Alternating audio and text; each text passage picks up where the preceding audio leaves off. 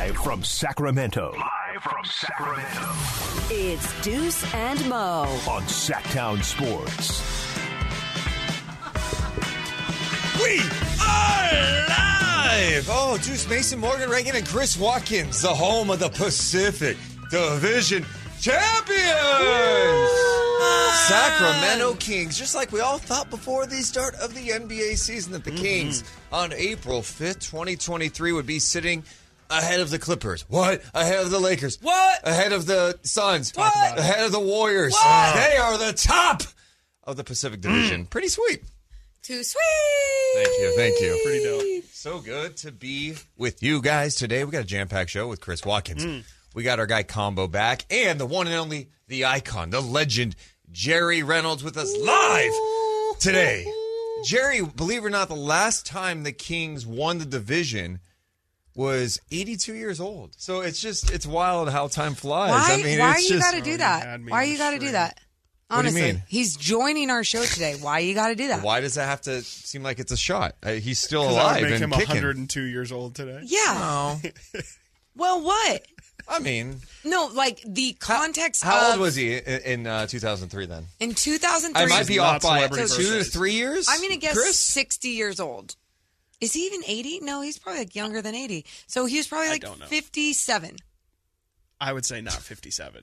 I would say not 57, but I would Really? also say not 82. I always think... I would definitely say somewhere in between 57 and 82. For some reason... He was. Oh, how old?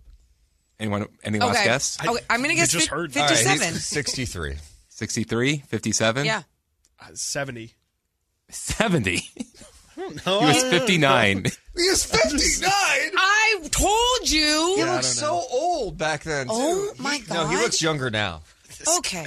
No, he has aged well. Can I be? He has I'm aged going to well. be honest about something too. Jason Ross. Ever since I met him, I've always thought he was just like in his late 30s.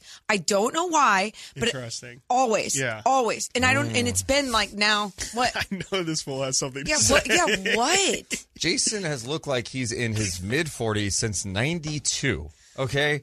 So, Yay. enough about that. That's how long it's been. The You Kings. They can't had talk hair with Mr. last Pimple. Jason Ross had hair last time. Do you The see this Kings won the pimple on his division. face? Also, we're all like going over that Chris thinks that Jerry Reynolds is 90 years old.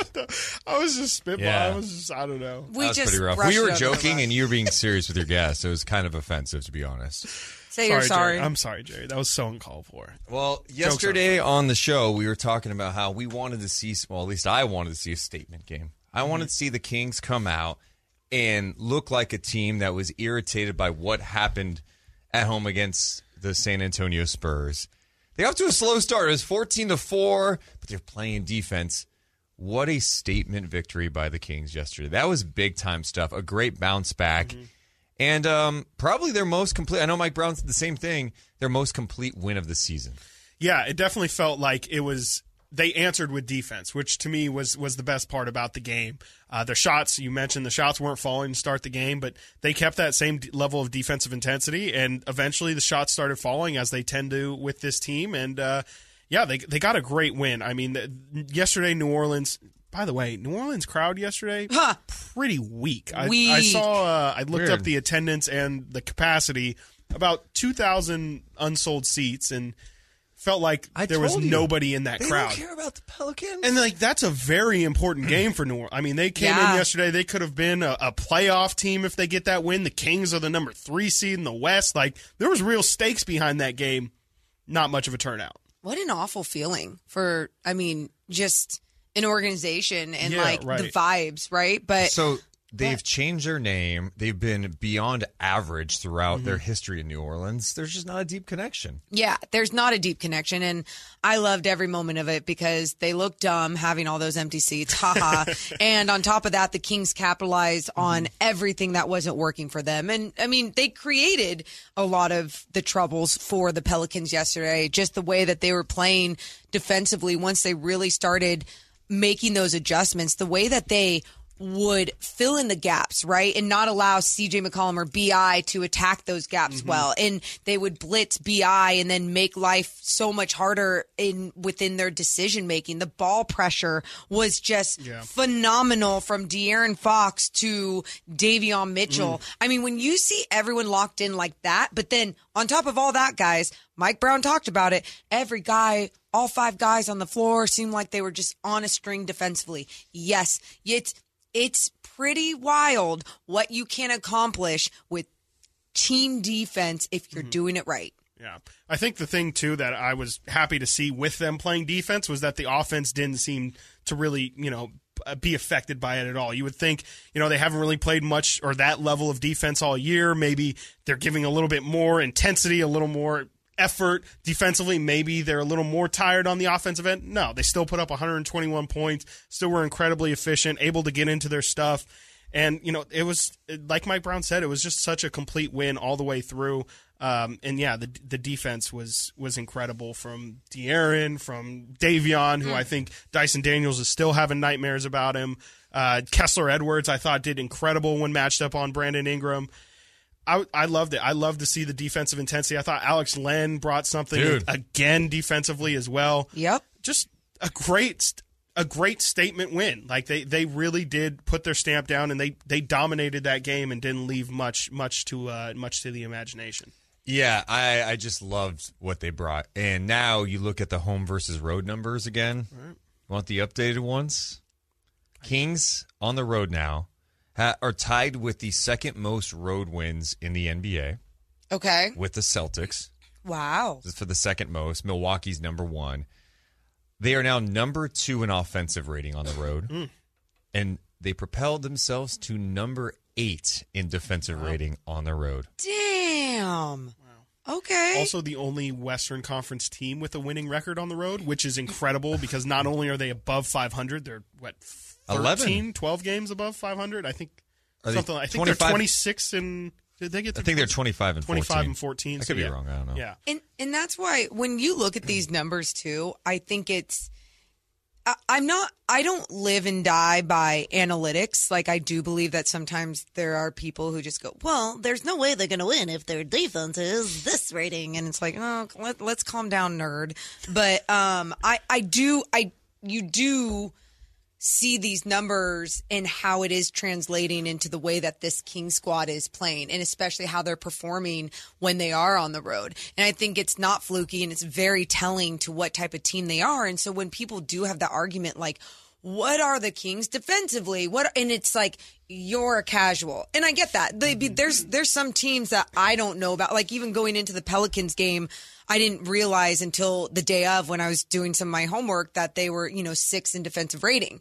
And just like, I knew that they were playing well, but I didn't realize that their defense had been doing that well too. So it was really cool to see that the Kings took on a good defense last night and still kept growing those numbers. They took the lead at the end of the first quarter and literally never looked back.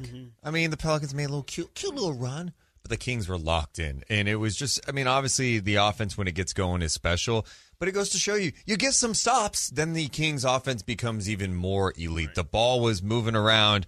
After the game, Chris Biederman had a piece on the win, and he noted that the Kings had a rough film session going over their defensive lapses in that loss to Spurs, which helped set the tone for Tuesday's game on the road. Fox says it wasn't long, but it was brutal. Kevin Herter says it was productive. It wasn't kumbaya film session. He got on some guys, and we know we needed to be better. We talk about the wake-up call. Maybe that's exactly what they needed. You hate that you would need a wake-up call this late in the year, and it sucks that it had to happen on your home floor. But if this is what gets the Kings going, like, oh, we're going to get our asses kicked in the playoffs if we play like we did against the Spurs. But if you play like you did last night, you're winning a series. I know, Deuce, just that, it sucks that you need a wake-up call. I think sometimes what we have to realize is that they've been playing good basketball for pretty consistently throughout this year. Their record shows it. Obviously, some of their numbers show it and everything. And I just think it's totally normal to have those wake-up call moments for a team. And what's great about the Kings, you don't see those wake-up call moments. Like, end up being a streak, right? Whether it's a losing streak or crappy basketball they streak. get out of it fast. And that's what I think is just like so cool about them. But I also think you got to give a lot of love and credit to Mike Brown for doing that. Yeah, I definitely think the wake-up call is if I'm glad that it happened when it did. It's kind of a perfect time for it to happen, kind of a perfect opponent for it to happen against. It didn't really affect the standings too much, but the fact that they're able to now play what I would call three consecutive really high-stakes games for their opponents after that is really encouraging for me, and I'm excited to see how they respond tonight against Dallas as well, a Dallas team that has their backs to the wall. Golden State really needs that win on Friday, so I'm glad that they realize that they need to kind of lock in defensively before playing those opponents, because now we can get possibly a 3-game sample size here of what the Kings would look like in a playoff intensity kind of moment. Second, I have a back-to-back for the Kings in Dallas. Vegas has a spread. The latest one I saw was at 6.5 point favorites for the Dallas Mavericks. Makes you wonder, well, do they know something we don't? Maybe the Kings are electing to sit some guys tonight. Well, Matt Barnes talked about that last night on the postgame show, like, is this what Mike Brown does going forward, not only for this game, but even for the last game of the season against the Nuggets? And it makes me cringe a little because I'm like, no, get to that 5-0, get to that 5-0. Well, to be honest, I think Mike Brown's probably looking at the way Dallas has been playing defensively going, I could put Doug Christie and Lindsey Harding in there and we could score 120. Dude, that is true. I mean, they could ball, and then Dallas can't stop anyone. Great point. So maybe that's it. So stupid. All right, we'll talk more about this coming up. And what was going on the last time the Kings won a division? We'll talk about that much more. It's Deuce and Mo with Chris Watkins on Sacktown Sports, 1140 and SacktownSports.com.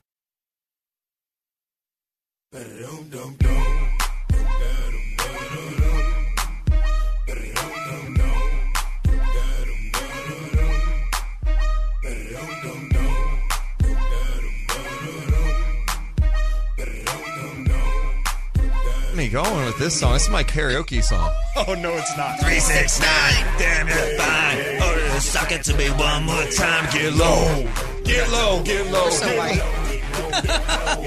the window! To the wow! What version is this? To the sweat, drop down, Mike! And falls. And falls? Is that what it says? Yeah. So stupid. Oh, how about Keegan Murray last night? It was amazing in New Orleans. It's not working. So. Love that. Is it? Oh, I might have turned it off when I was doing the show. Is the button? There you go. Keegan Murray, how you doing, man? Keegan Murray ahead of Sabonis, kicks to Herter in the right corner. Can't get a shot. Out to Keegan. Steps into another three. There it is. Number 200 for the rookie this season. Wow. Only the 5th Sacramento King to score 200 three-pointers in a regular season in Kings history. 86-73. He's now got 18 in this ball game. Keegan Murray was red hot in last night's Kings win over the Pelicans, knocking down 5 of his 7 threes in that third quarter. He was money. He was a flamethrower. Someone dropped a Murray flurry, and I kind of like that. It was a Murray flurry. Do you like that? I don't love it. Is it like a McFlurry? Murray for 3, like a flurry of threes. Oh, my you, brain Chris. goes to the sweets. I know. Is it a McFlurry? Where's the McFlurries at? What about a Blizzard? Are we? McFlurry.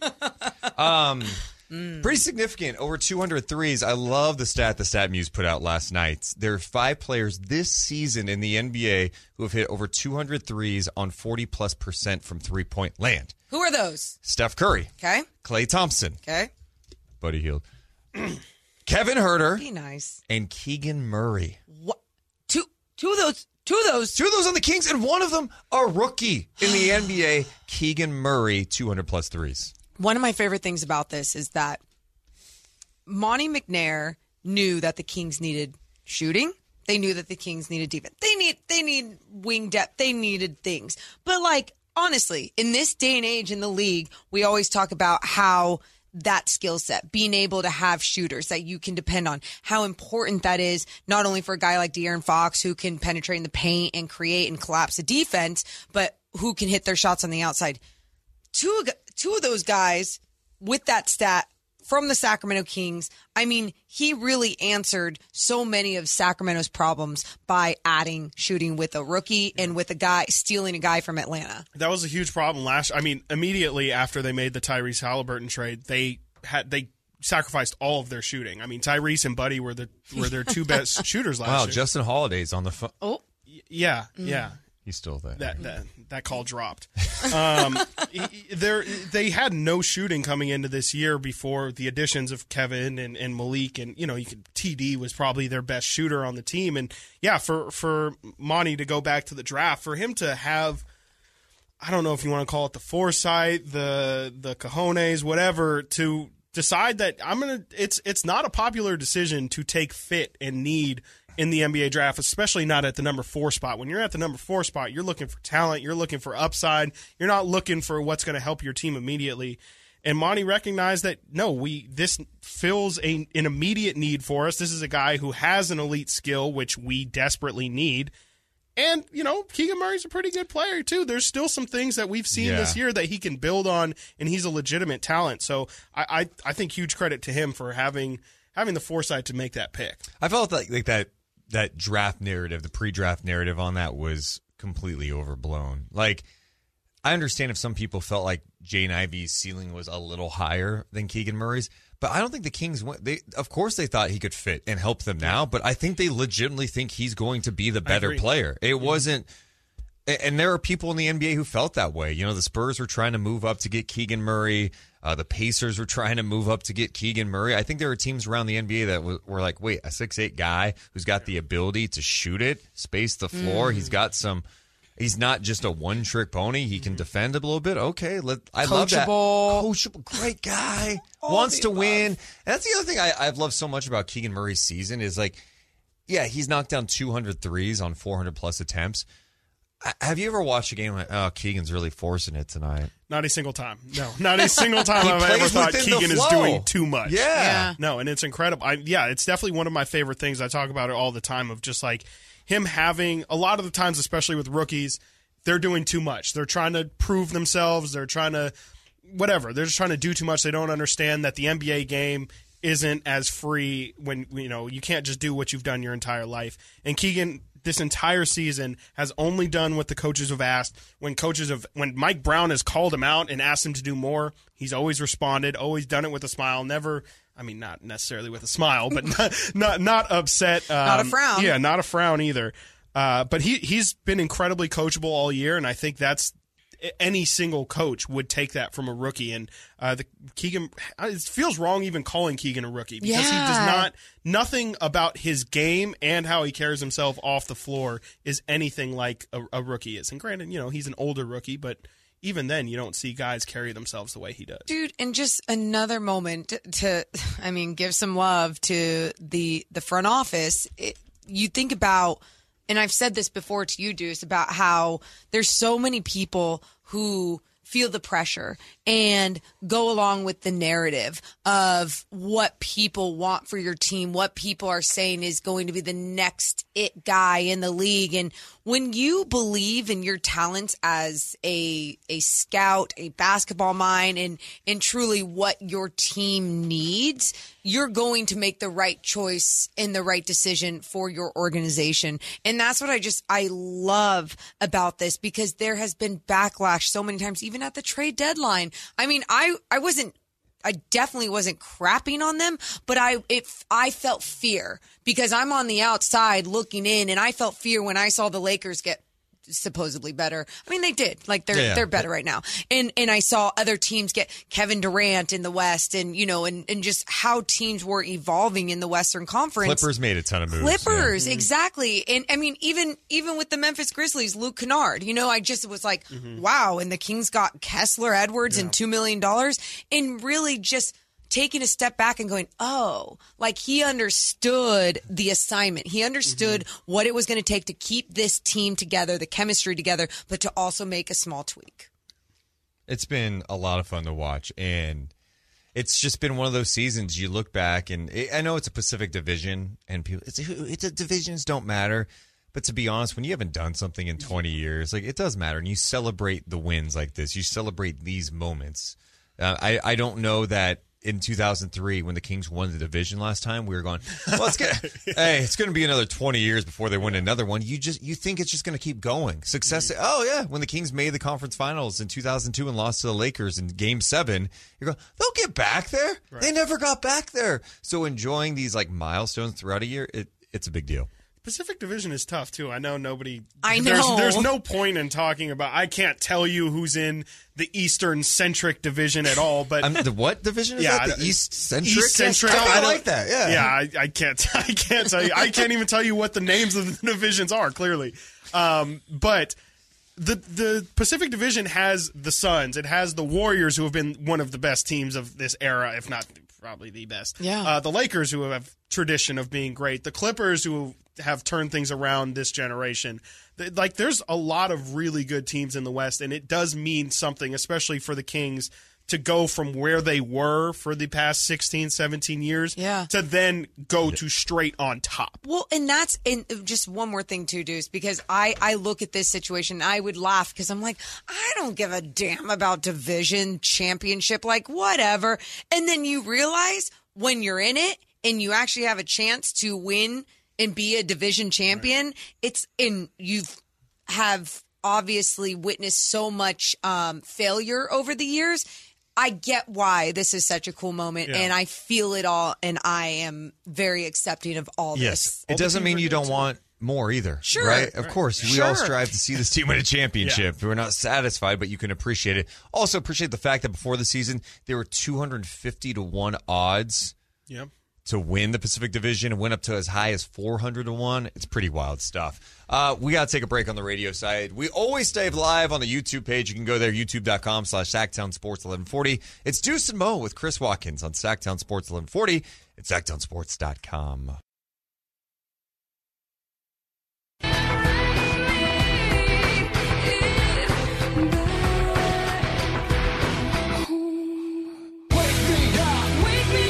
Wow, is this from 2003? It is. Wow, songs from 2003, the last time the Kings won the Pacific Division.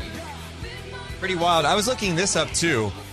Pacific Division winners over the years. Pacific Division winners over the years. This is a great the Kings, by the way, surpassed the Clippers yesterday for most Pacific Division titles. The Clippers have 2.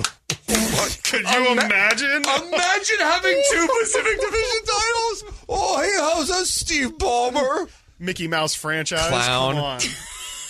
Jeez. My favorite thing about being a Sacramento Kings fan and the come up is just being overly petty and stupid toward other franchises, because they can all show like, we got the rings. Oh yeah, but what about this year? We're light years ahead. It doesn't matter. We're winning 40 guy was just like emblematic of all Kings fans. Dude, total. What a time. Yeah. What an epic year. And if you want to look deeper with the Pacific Division, since in the last 20 years, a team who has won the Pacific Division has advanced past the first round every time except one time. And you have to go back to the 2012-13 Clippers. If you go back to 93-94, the other team that did not get out of the first round who won the Pacific Division, the Seattle Supersonics, who lost to the 8-seed Denver Nuggets. 1-8 matchup. I think you got mixed up there. Was that like an ABA or like a minor league? Oh, talking about the Sonics. So the Sonics used to be a team who played in the NBA. Oh, yeah. You're so stupid. Oh my God. Well, either way, does that stat alone give me hope that the Kings could get out of the first round? And you're going to get this work in the postseason? No, because this Western Conference is not like anything I feel like we've ever seen before. And I say that, you look at each team, half a game behind this, half a game over here. It is so smushed together, and I'm sure. So you're saying it means nothing. What I just referenced, the fact in the last 20 years, only one of the teams have not advanced past the first round, the Clippers. You're saying that doesn't matter. I'm crumbling it up and throwing it away. No, I think it gives me some hope, but at the same time, it doesn't matter. You look at this Western Conference and you're like, this is also different. Like, when was the last time all these teams were bunched up like this? Right. I don't know the answer. I'm not going to do the work. Yeah, no, I mean, you're completely right. It is a phenomenal stat. But yeah, unfortunately, with just how the West is shaping up this year, like the 2-7 matchup is usually one that is between two completely different teams. You know, usually the 2 seed is really good and the 7 seed just barely squeezes in because they, you know, aren't a good team. And this season, it feels like that the bottom of the Western Conference is all just teams that had to deal with injuries all year and are now kind of getting healthy at the right time. So what stat do you put more stock in? This stat from the last 20 years, all but one have advanced past the first round, or the Deuce's grandma curse? My grandma, the Kings were 0-4 this season. Okay. They lost to the Grizzlies for that 4th loss to start 0-4. Okay. She died that night. Oh, God. Okay. They've won 48 games since then. So she sacrificed herself. Or was she kind of holding them back in a way? What thoughts do you put, Chris? I would say that the curse of your grandmother is probably the more legitimate stat. Wow. Yeah. Yeah. So if I had to. So Grandma Judy. You're happy she died. So if I would have said before the season, if I would have said before the season that the Kings would make the playoffs and win the division, but Deuce's grandma would have to die, you'd be like, I would say better him than me. You would take it. Yeah. If she was, you would take it. If she was down, if she was down, like, you know, I lived a good life, you know, whatever. If she was down. I know. I was kind of. She was on board. See you guys. I'm good.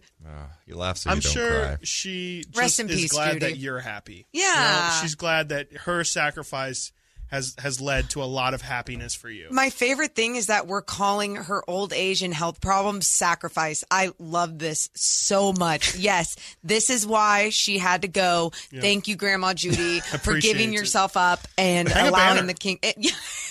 Her name needs to be on the bottom corner of that banner. When they get back to Golden One Center Friday, I want to thank you, Judy chant. Thank you, Judy. The fans are going, what is Mark Jones on the broadcast?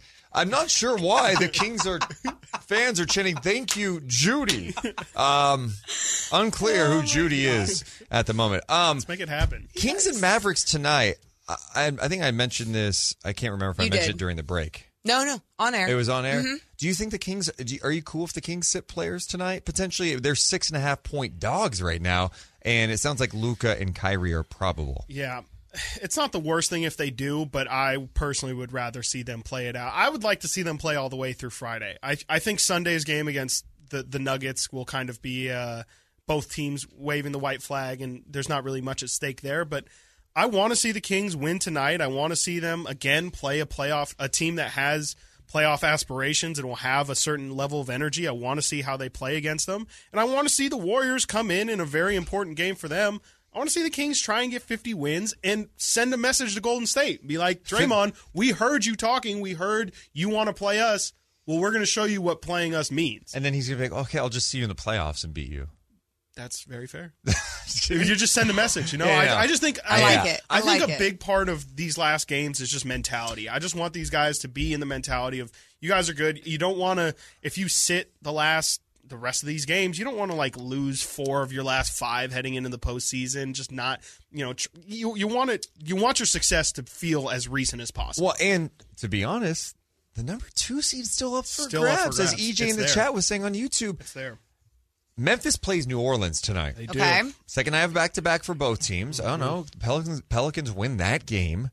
The Kings beat the Mavs tonight. Yep. The Kings are a game out of number 2, and if they were able to tie them at the end of the season, I know it's unlikely.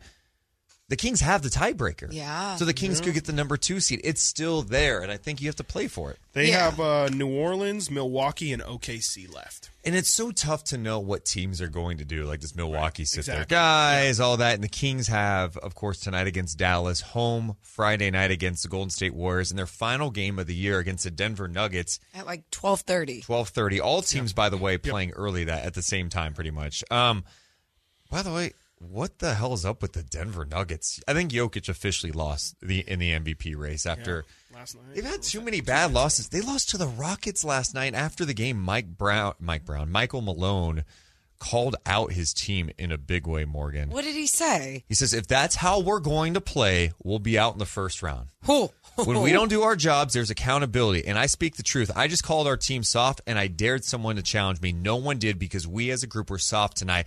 I'm not saying we are soft, but tonight we were. Damn. Well, you know what's interesting? He sounds like our Mike, who just was talking about the Kings and their mentality being a soft mentality and it needing to change. And yeah, I like when these coaches are calling out their teammates, but you know that he's not just saying it to say it. Like there's substance there. There's something else that he is feeling from his squad that he knows that they're capable of so much more. Now, I know Jamal Murray went down early on in that game, ended up only playing 9 minutes, but then you look at Jokic's numbers too, 25 minutes and was missing everything from deep and just not a big game from him and losing to the Houston Rockets down the stretch while you're playing your guys. Not great. It's a bad Not loss. good. It's a bad loss. not great. One update, Tim McMahon over at ESPN is reporting that the Grizzlies will likely rest John Morant and Luke Kennard tonight against the Pelicans, although Tim says Memphis has a firm grip on the West number 2 seed, so it makes sense. They do not. They do not have a firm grip. Kings have the tiebreaker as well. You should tweet him and let him know. Tim, you're wrong. I mean, it's unlikely. I mean, the odds are Memphis can still close it out, but it can get tight tonight. Do you think that's like King's disrespect right there? He's like, oh, they have I think it's just not paying attention to what's happening. So. whatever. Former friend of the show, Mike Malone, right? Michael Malone. Michael Malone. Yes, former. Well, He's still a friend. He's still I mean, a friend. yeah, but just hasn't. Yeah, obviously. I mean, now he's been replaced by Mike Brown as my favorite. Yeah, So for sure. Oh, for sure. I mean, it's Adelman, Mike Brown, Malone. Yeah. There was a guy, a Kings fan, that got Mike Brown tattooed on his body. Oh, are you kidding me? I would do that in a heartbeat. Like, I was like, why did I not think of that? Like, I have to get You're going to get a tattoo, right? Yeah, but should I get Mike Brown's face Morgan instead as well. of? No, oh my God, you that'd be should so do both. cute. You have to do that, but yeah, get Mike Brown, Morgan. Definitely. I'm not going to do both. I have. Funny how that works. Interesting. I literally If the doing Kings a win lion. the NBA championship, will you get Mike Brown tattooed on your body? I should just say yes. Just say yes. I Just say yes. What's wrong? Just say yes. Well, I'd have to 1, see, 2, 3, yes. No, I had to see if my dainty little tattoo artist could do that small somewhere. No, but wear it with pride. They're the champs. I would wear it with pride. I'm getting it tatted on my body. Yeah, Like, what do you mean? So is that a yes? I had to check with my tattoo Okay, artist. so if the Kings don't win the championship, we broke it. The Kings made the playoffs with Deuce's grandma's curse being lifted, but now the Morgan tattoo curse. There is no curse there, sweetheart. All right, coming up next, we're going to take a trip down memory lane. And at noon, we've got Jerry Reynolds stopping by. It's Deuce and Mo with Chris Watkins on Sacktown Sports 1140 and SacktownSports.com.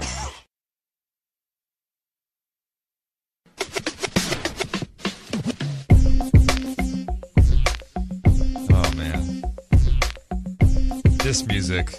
Kings win. So the Pelicans, Garrett Temple within bounds. The final seconds will tick away. And the Sacramento Kings have just won a Pacific Division championship for the third time in their now 38-year history in Sacramento. The victory tonight of 121-103 clinches the Pacific Division title. It also gives the Kings their 25th road win of the year, which equals an all-time Sacramento Kings best. Good things happening here with 3 games yet to go in this season. 121-103. The Kings get the victory. Get the victory. Big time stuff from the Sacramento Kings. The G-Man on the call. And that music in the background. Missy Elliott, talking about like that song ages perfectly. Icon. Everything. I mean, like almost all of her songs age perfectly. Like timeless. Just absolutely iconic. Yeah. Well, let's go back to 2003. The last time the Kings won the division was in 2003. Okay. Top movies from April 2003. April 2003 top movies. Okay, 2003. So I'm just going into. Okay, I'm going to go with. I don't think you're going to get any of these, but it's okay. Love Actually. No. Was that after?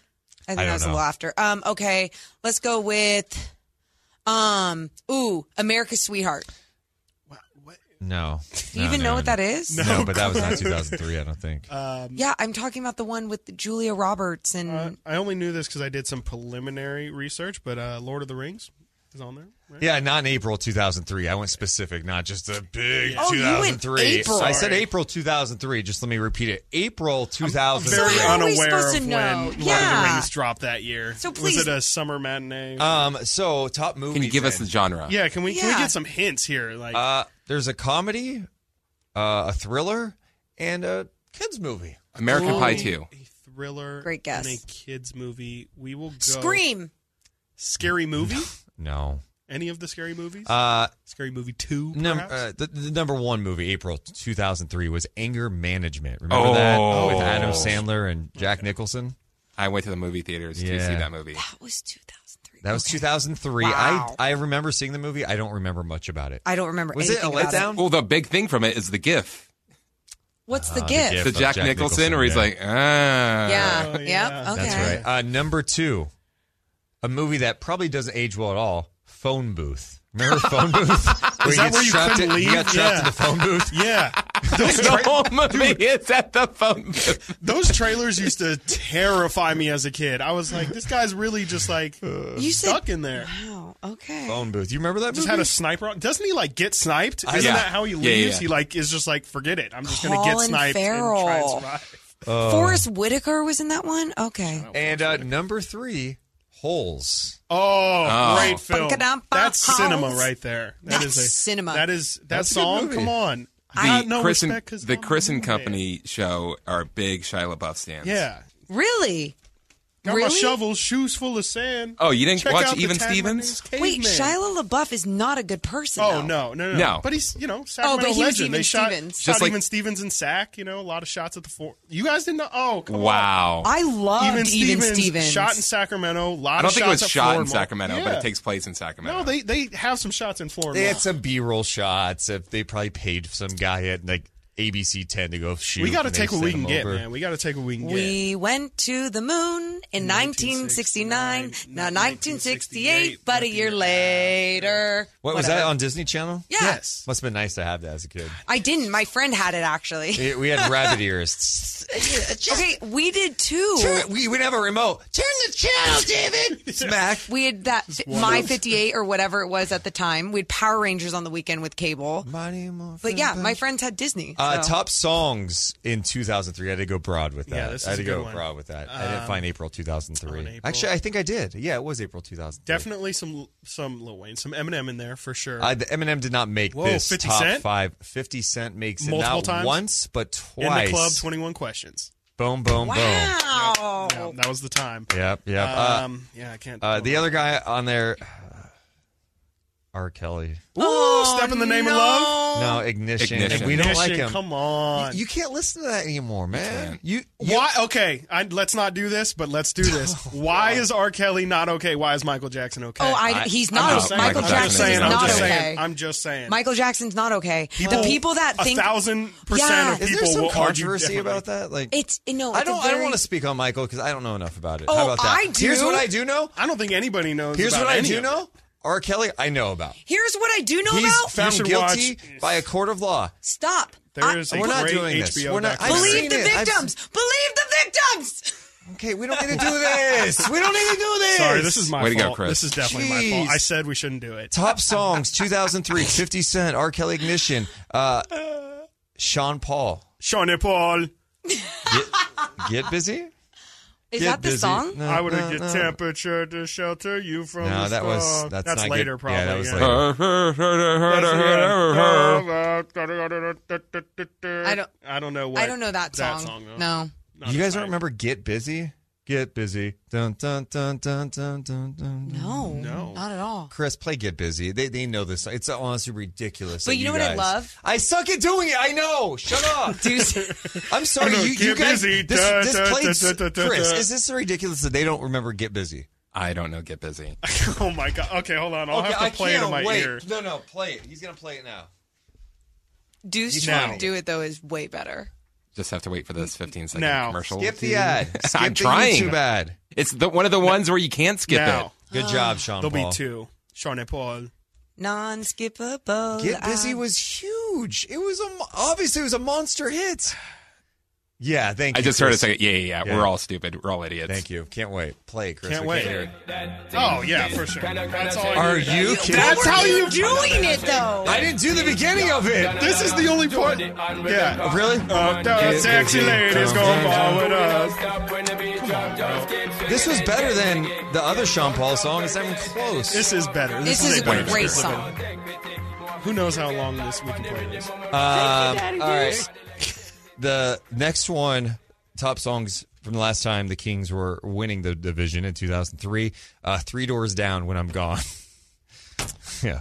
And then 50 Cent, 21 Questions. Hey. Also, Apple launched iTunes in 2003, which is kind of crazy. Whoa. That's when they launched iTunes. No iPhones at Isn't the it time. crazy? Isn't it crazy? I was talking to Frank about it. How iTunes used to be mandated. There was iTunes was the hub. You would spend just how people spend so much time on the internet. So much money. You would just spend hours on iTunes looking for songs, debating am I gonna buy this album? Should I just buy the song? Were you too early for Napster and I destroyed my parents' computer. Oh, Bearshare, LimeWire, FrostWire. Yeah. Come on. Destroyed. My parents' computer was 1 million pop-ups every time he turned it on. Last one, average price of gas in California, April 20. Oh, I don't even want to know this. April 2003, average 67 cents. I'm going to guess $3.05. I'm going to say $3.32. I'm going to say under $3. $2.09 in April 2003 in California.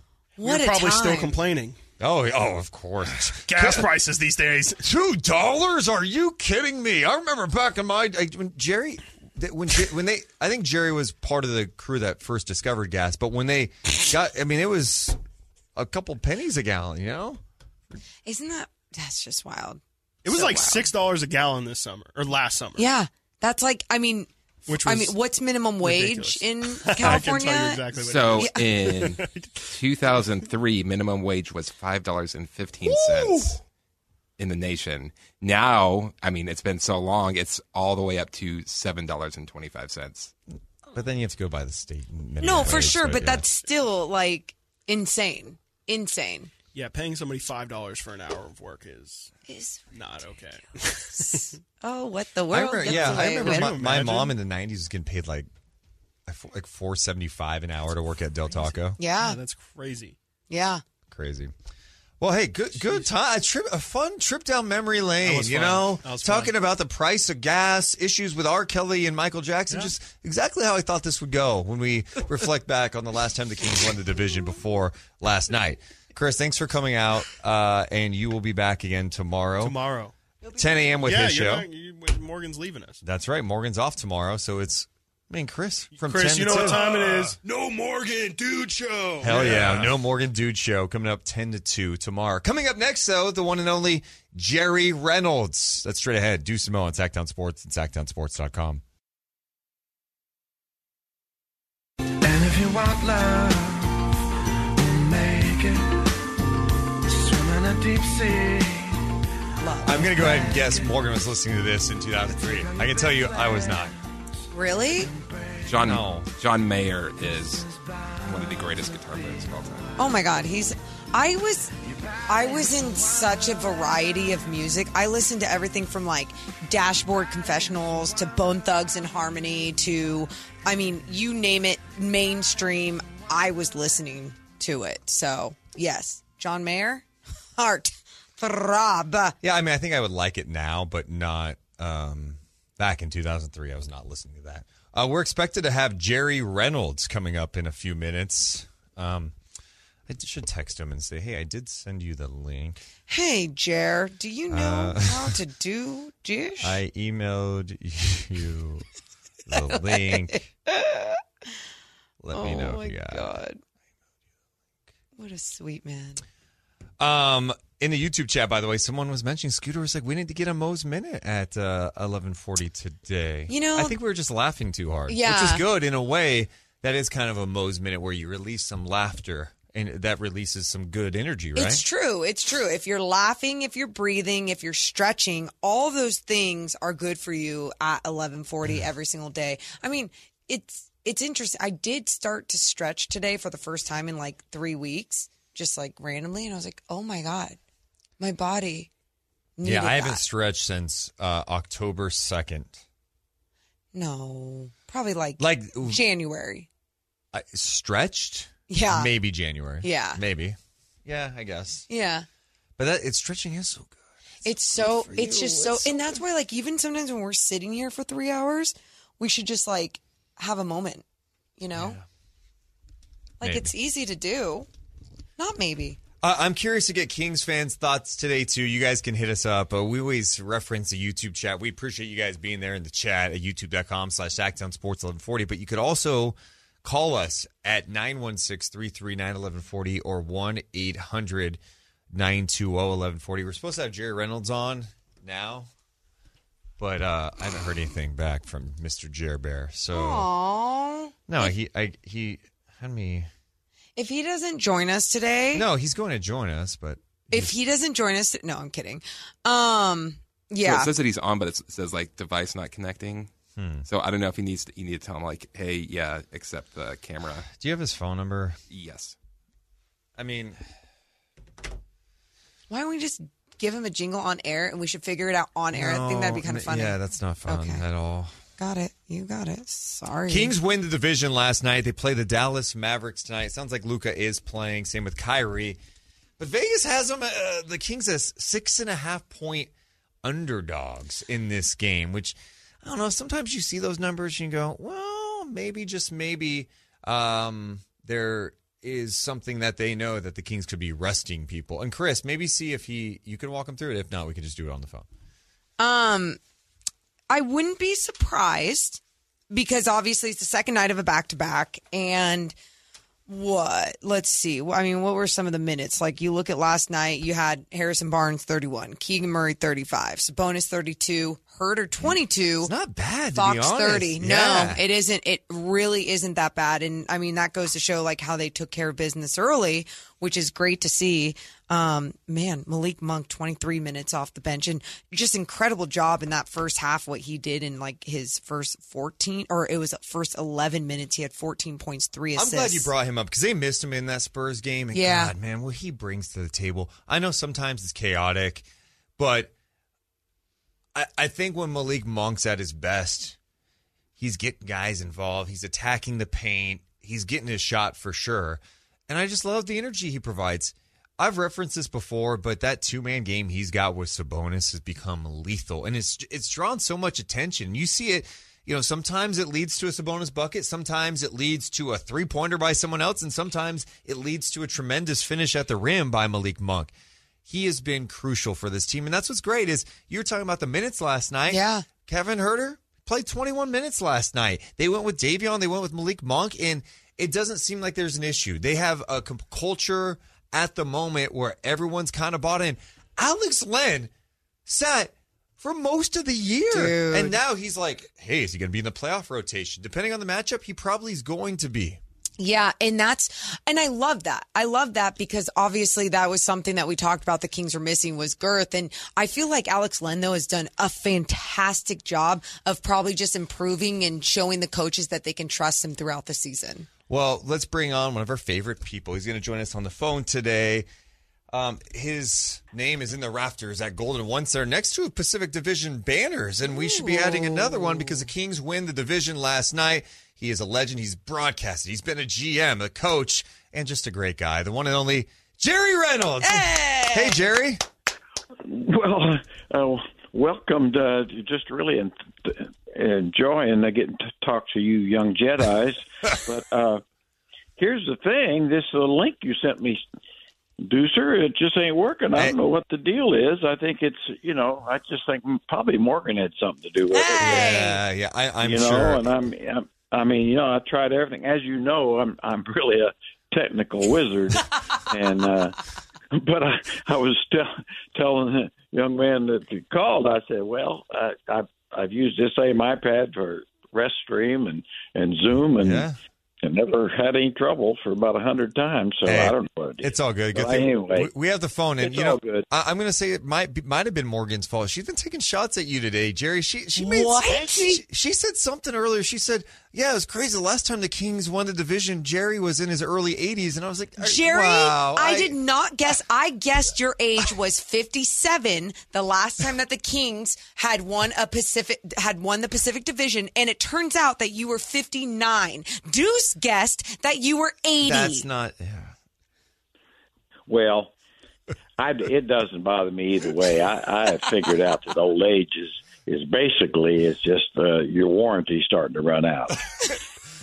Well, I think you got a long time left with your warranty. Jerry, this year's been crazy, and I don't think anyone really anticipated it.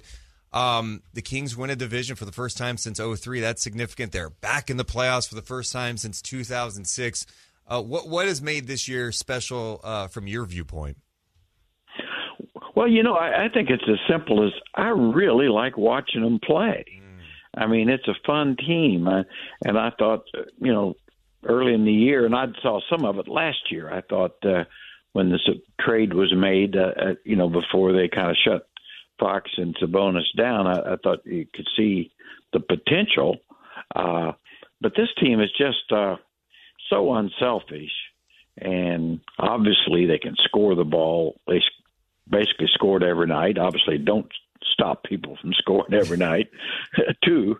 That's also true. But I just really enjoy them. I haven't looked forward to games, for years. I'm kind of like a kid. I get my recliner and get my popcorn and get ready for the game to start. It's been a blast, and they're a good team. It's a team. Basically it's in progress. It's gonna. They're not a finished product by any means, but boy, they're a blast. I just can't wait for them to start the playoffs. Jerry, obviously you've been around, so many different teams, championship teams when it comes to the WNBA. You've been around teams within the Kings organization that went deep into the playoffs.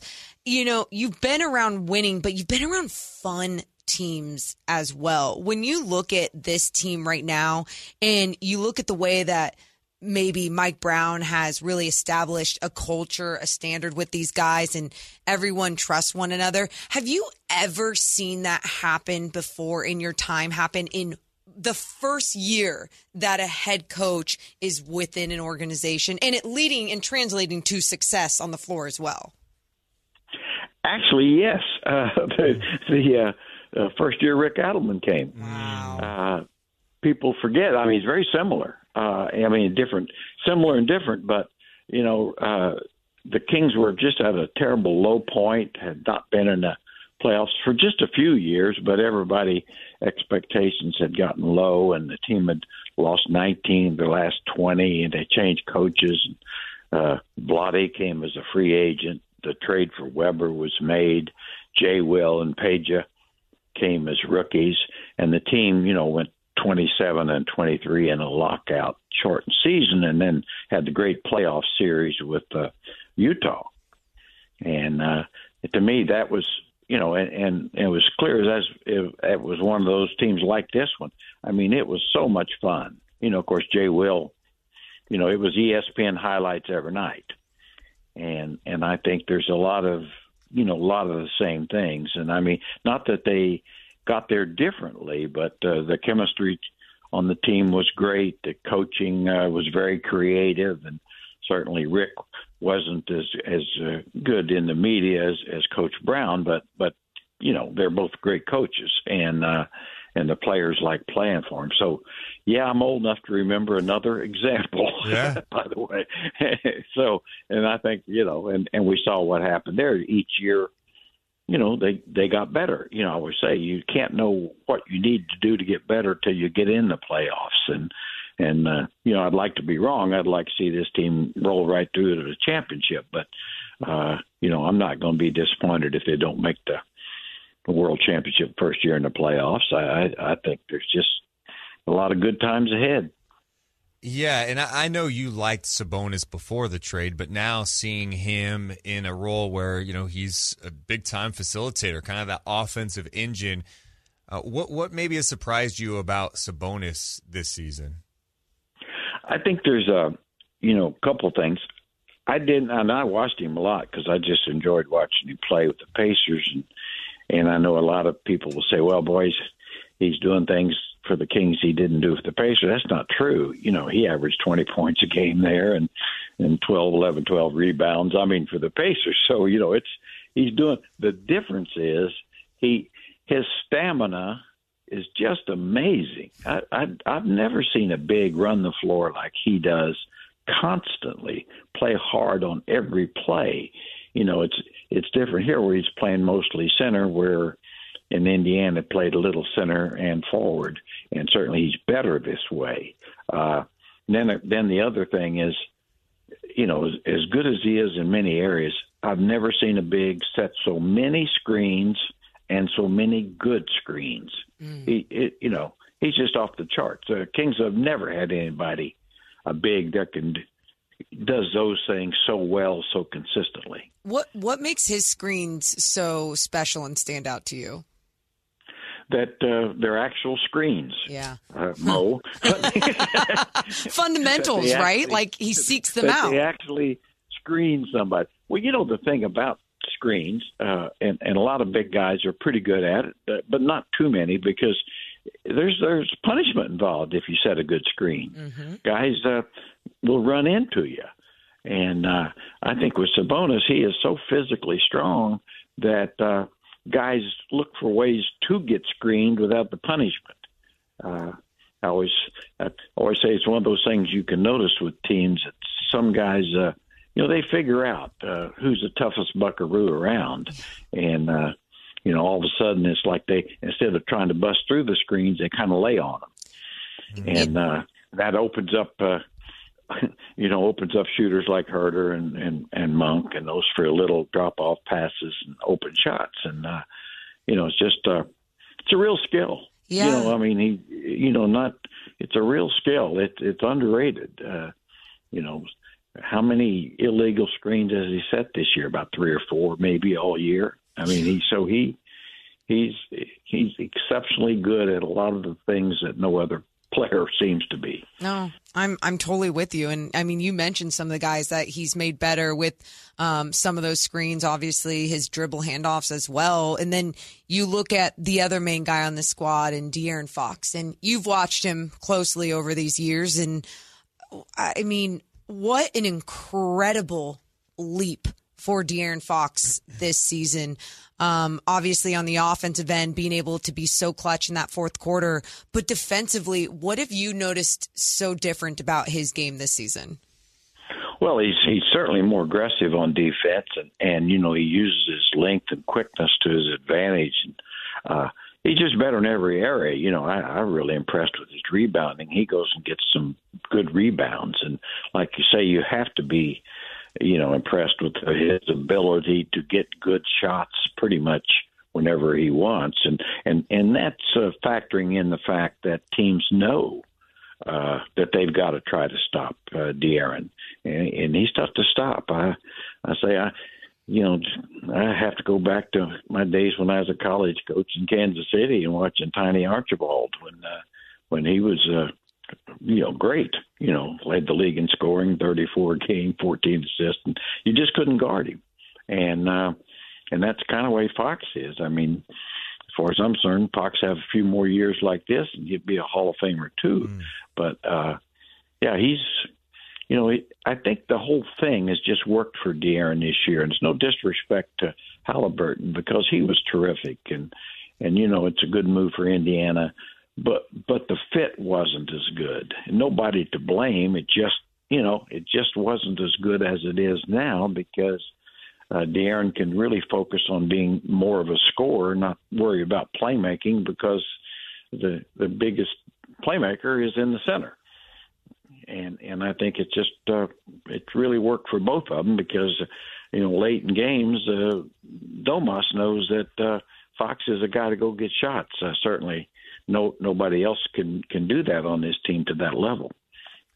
Jerry, what have you thought about the rookie Keegan Murray? Last night he surpassed his 200 made threes. There's only 5 guys in the league this year who have 200 made threes, plus being at 40+% from three-point land. That's Steph, Clay, Buddy, Kevin Huerter, and now the rookie Keegan Murray. What has stood out to you about him?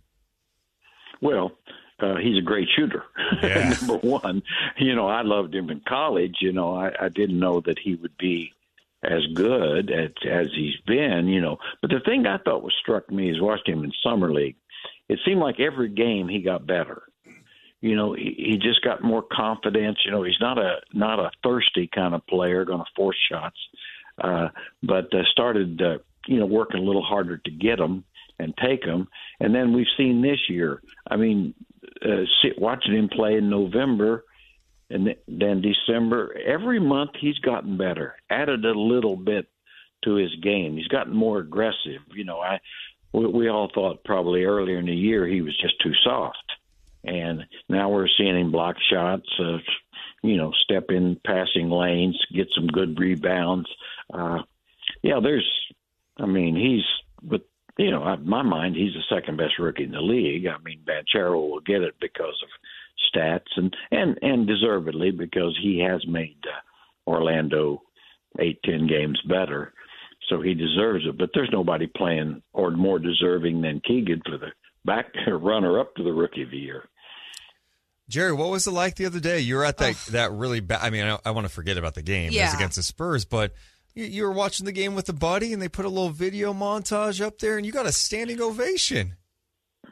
Yeah, that was really a jolt, to be honest with you. I was just, Maury Gloucester, a good friend, had been kind of bugging me to go see a game with him, and I said, well, it better be an afternoon game. I don't like driving in the dark. And so so we did, and it was really nice to run into some fans and have some visits with different fans and people like yourselves, and then just getting to see some good people, and that would have been enough for me. I wasn't expecting that. It was nice that the fans felt that way. I'm not sure why they do, but it's like Mrs. Reynolds said. I got home. She said, "Boy, when is this Jerry Fest going to end?" I said, "Well, it's ended when I got home, I guess." Oh my God, you're a treasure, Jerry, and she knows it too. Okay, come on now. We have hung together about 55 years, so I guess there's some reason we're still together. I don't know. Well, Jerry, I thought it was a cool moment. It was good. I'm sorry you had to see such a crappy game. They decided to put up that performance for you. I was like, what the hell was going on? Yeah, that was disappointing. San Antonio playing without probably 3 of their top 6 players. And I like Doug McDermott, but I don't know why he'd get 30 points on anybody. Yeah. He's a nice end of the rotation kind of player potentially.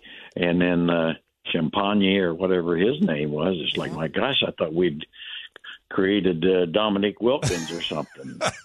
But it's very disappointing. The whole thing about this team is, they're so hard to figure. They beat a good Pelicans team last night convincingly, after getting beat by a very bad San Antonio Spurs team. And they're better on the road than at home. Yeah. Who figures that? That's what I don't understand, Jerry, because the numbers too. The Kings on the road this year, and it's a big sample size. They're 8th in defensive rating on the road, but 29th at home. How do you figure that? I don't know that you can, other than maybe the coaching staff just has a little more control of them. By being on the road, invariably you're together more and spend more time together. I guess I don't know. Really, I've never seen like it. I always go back to the year. One year Dick Motta was coach, and they won as many home games as this year's team has. They won 23 at home and 1 on the road. Wow. Now, how do you figure that? Right. You can't. But with a good team like this they have underachieved at home. I think that's true. You just expect an average team to win more games than they have at home, and of course only the very best teams in the league win as many as they have on the road. So, no, I'm going to quit trying to figure it. It's just that let's just hope that that turns around here rather quickly here, because going to the playoffs, that's the idea, is to have home court advantage, and if you can't win at home, it's not an advantage. Right.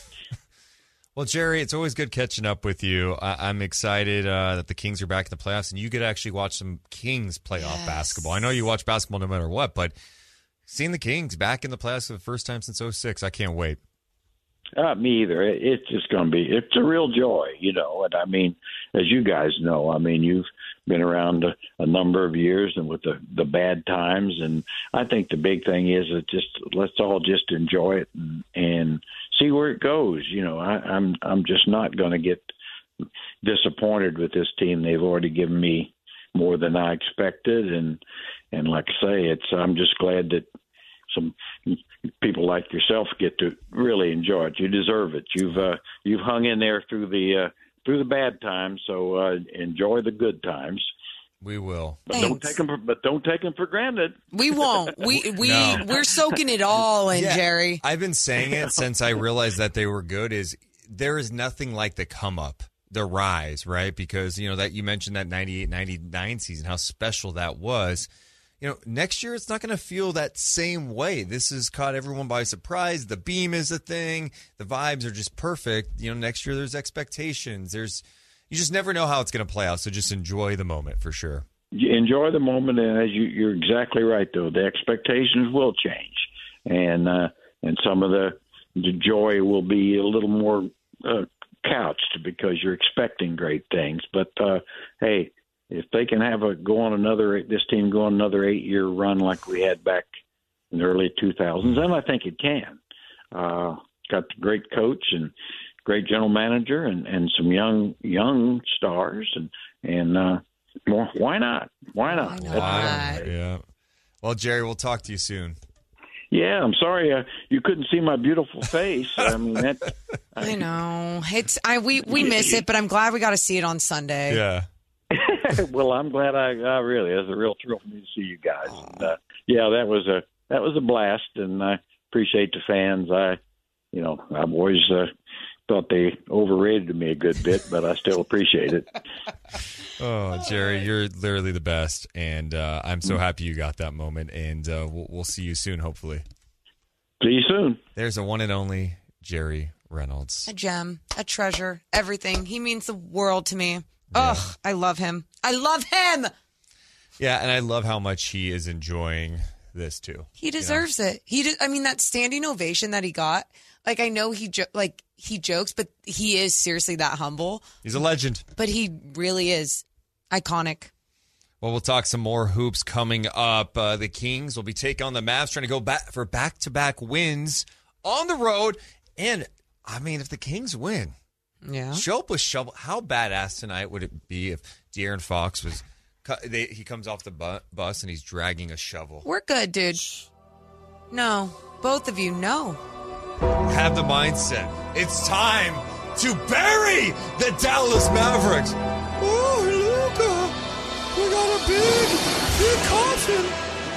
Oh, it's time. Are you jinxing something? No, I'm just saying we put it out there. Wow. It's time to bury the Mavs. Come on, have the mindset.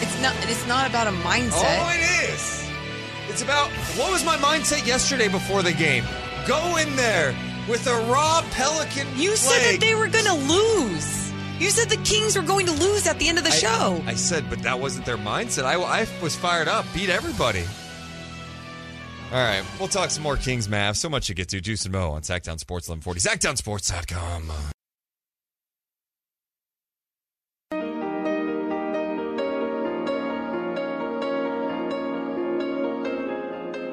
It was. I've seen them several times in concert.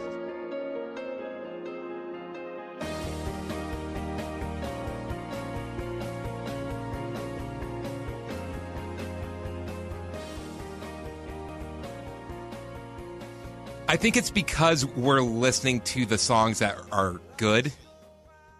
And, like, if you go back to, like, just awful music back then, if you turned on the radio in 2003, you'd probably be like, ugh.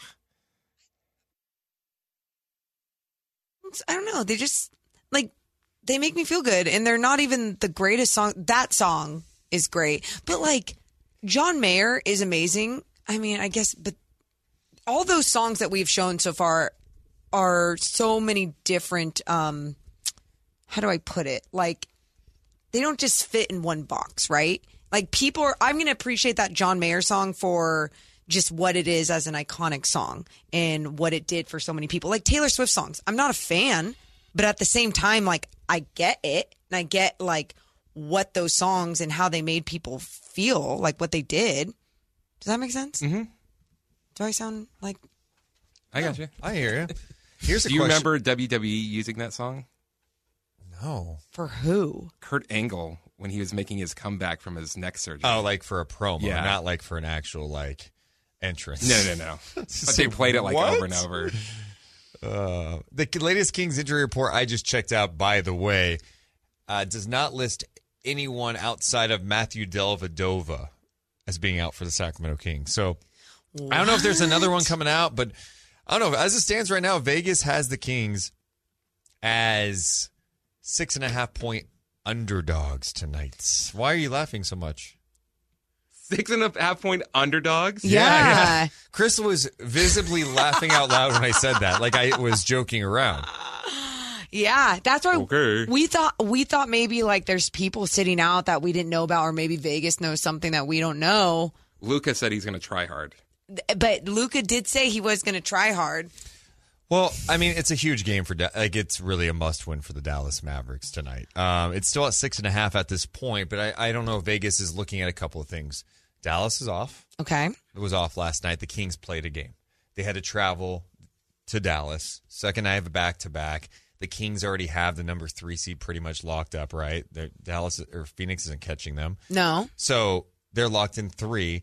Maybe they're assuming that the Kings would rest a little bit, and the desperation factor for the Mavs, where they have to win tonight.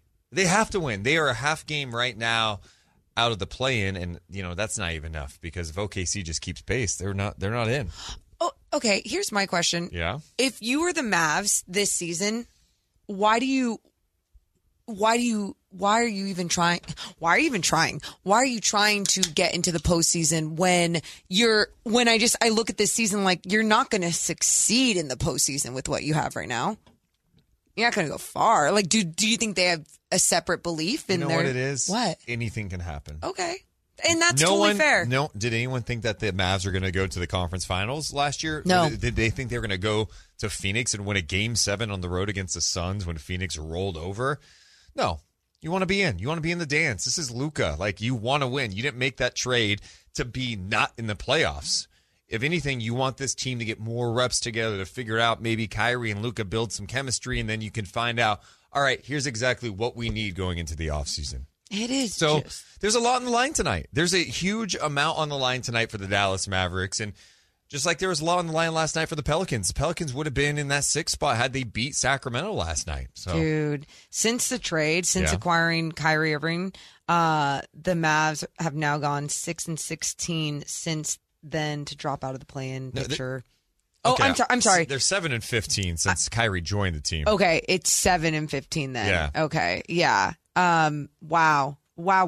It's just, I just think about this whole situation for Dallas and like having to even hang on the way that you're hanging on for that play-in spot.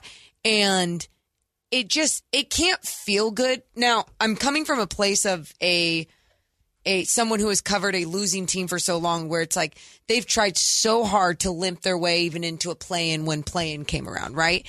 This Mavs team, they have championship expectations since having Luka on their squad.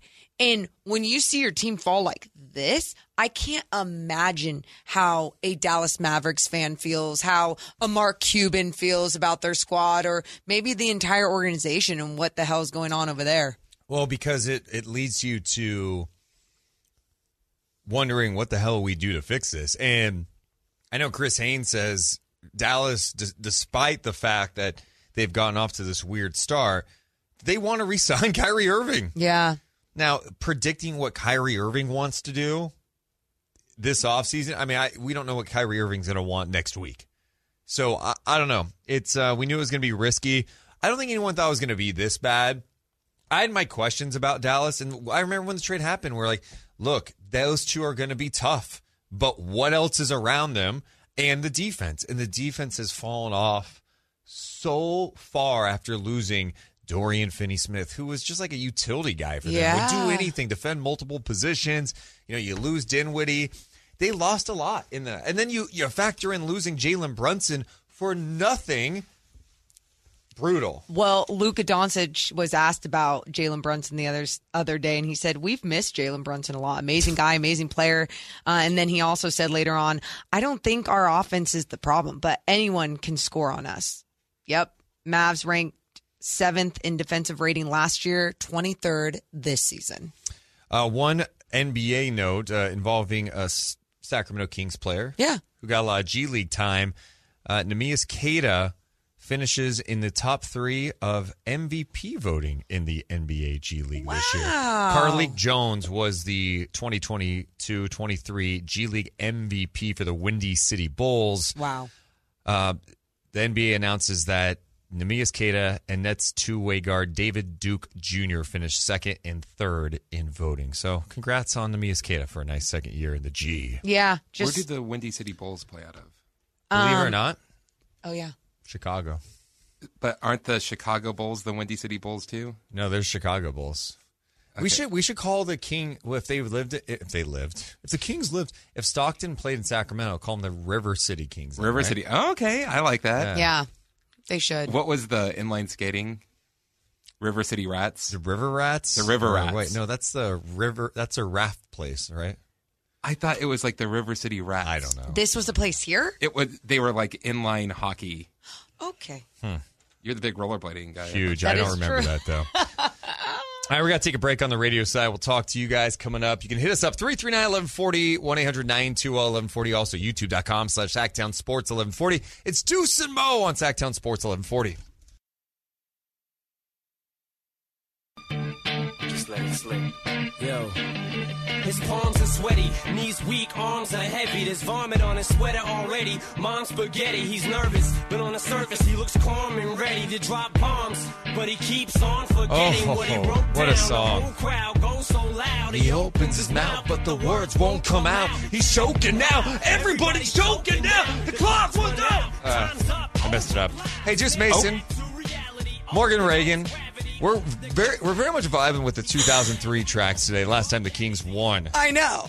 What a good time. See, I think we like it because we remember the Kings being good when this music was out. That's very possible. You know, that was my jam, though, coming out in high school. So, like, they'd play that as the song we'd run out to. Really?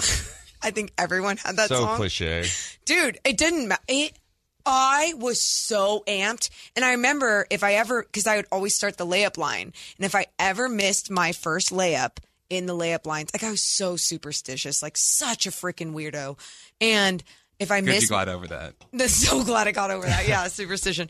And if I missed my first layup, like I would always end up having like kind of a bad game. And I was probably just in my own head because I'm a lunatic. Yes. Yeah.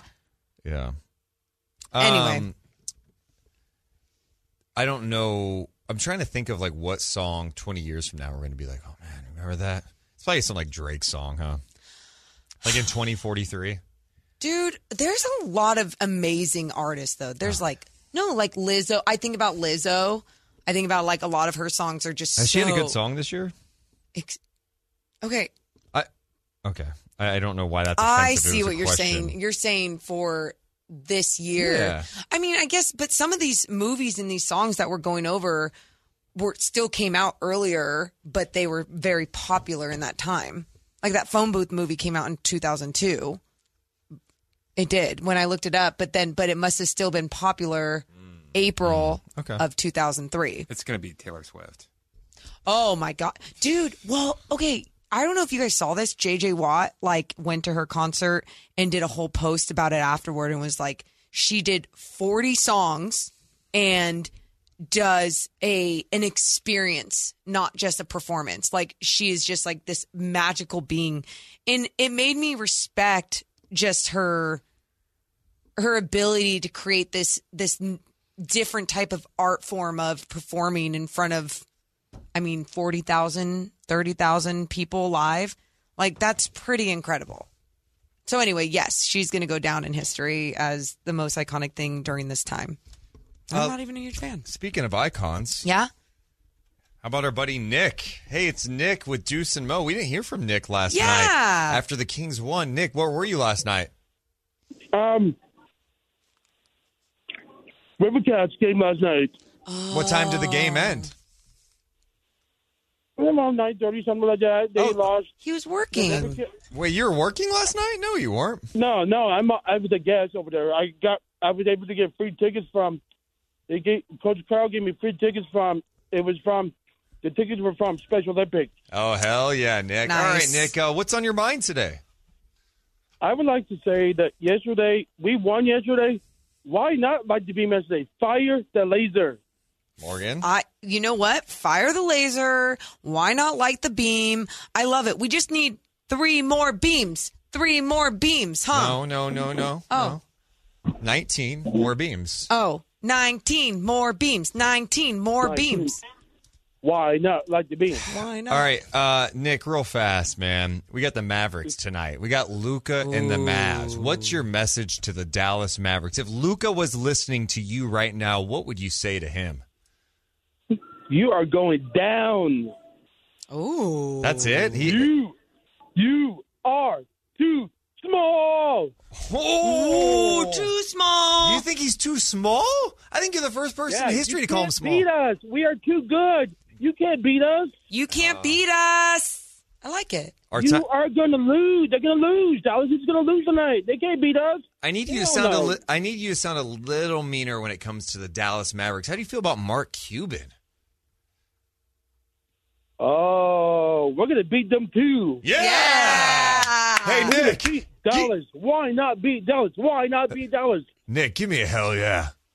Give me a hell yeah. Even Jerry Reynolds said, why not? Even he did. He Oh, did. Because he of you, did. Nick. Because of you. You're famous.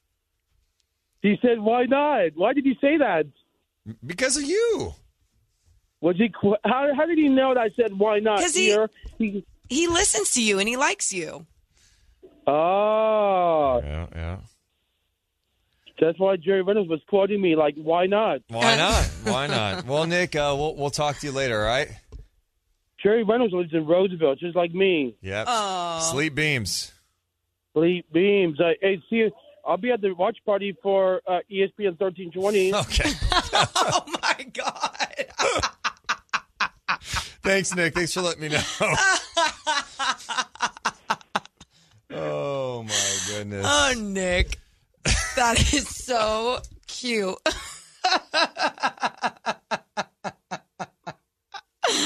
I love it. Nick plugs himself in other stations. Yes, we know. Ugh, love him. Love him. Gotta love Nick, man. Why not 50 wins? Why not, people? 50 wins would be pretty sweet. The Kings would need just 2 wins out of the next 3 to reach 50 wins. Wait, they would need what?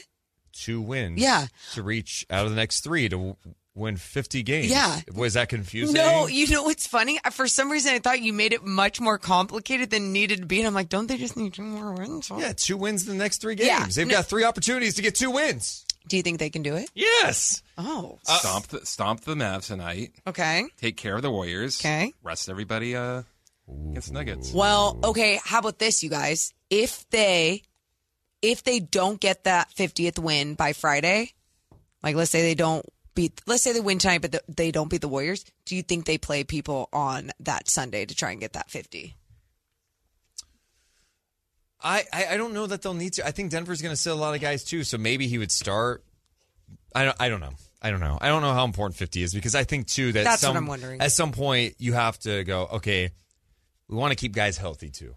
We got the playoffs coming up, and you could technically get hurt at any point in the game, but you just don't want to risk it either. Right. So, because what's 50 wins if you lose one of your guys getting that 50th win, and you're like, oh, well, that was cool. That was worth it, not? Yeah, no, you don't want a situation like that. By the way, around the NBA tonight, some interesting games. Grizzlies and Pelicans. The Pelicans favored by 5. Battle of LA tonight. Lakers and Clippers. The question is, will AD end up playing tonight in a back-to-back? In a big game, by the way, because the race for 6 is crazy. Clippers now are a half game behind the Warriors for the 5th spot. So the Clippers are in 6th right now. The Lakers are in 7th, but they're tied with the Clippers headed into this game tonight. Think about the storylines. Dude. LeBron. Bah! Oh, my God. That was so annoying. I was going to mention also Westbrook. After the game last night, LeBron was talking to the media, and his teammates were making goat noises behind him because LeBron's a go. You can make shots offensively. You got to be able to get stops down the stretch, especially when you're playing against teams that's been scoring. So we had to get stops, and we did that. Where you think this dude is from, man? I got to stay focused. I'm locked in. Just starting backcourt, Dennis and Austin average. They come out 46 and 10. How important was that? What you guys did to get a It makes it hard for our backcourt to be. Is there any part of you that likes it?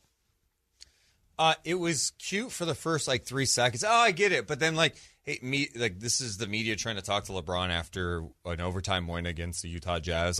Just let them do their jobs. Okay. We get it. He's a go. Really hammer that one home for 12 seconds. If you ask me, they sound like a bunch of sheep. Oh, what does a goat sound like? I don't know if I want to know. I don't know. I was saying because they all just follow each other. That's a good joke. God. It's not a good joke. I gotta say, no, it's actually better now that you explained it. Some of the goats were actually pretty good goats. Honestly, thought maybe there was real goats in there. Bah! Bah! Oh, God. All right, who has a better goat? Me, Morgan, or Chris? Bah! Bah! Bah! Oh, my. Chris? Meh. Nah. You go with it. You have like a N at the beginning. Nah. I do a beat. Bah. Wow. Nah. Why are you saying nah? That's what I hear goats sound like. They don't use an N. They don't. They say it's a B. Bah. Why does my goat not sound like a goat? Morgan's bah. Bah. Pretty bad. It sounds like you're a ghost in a haunted house. It sounds like I'm Toad. Oh, yeah. You got it. That's it. All right. Well, coming up next, we're going to talk to our guy, Combo, from Combo's Core Podcast. He joins us straight ahead. It's Deuce and Mo on Sacktown Sports 1140.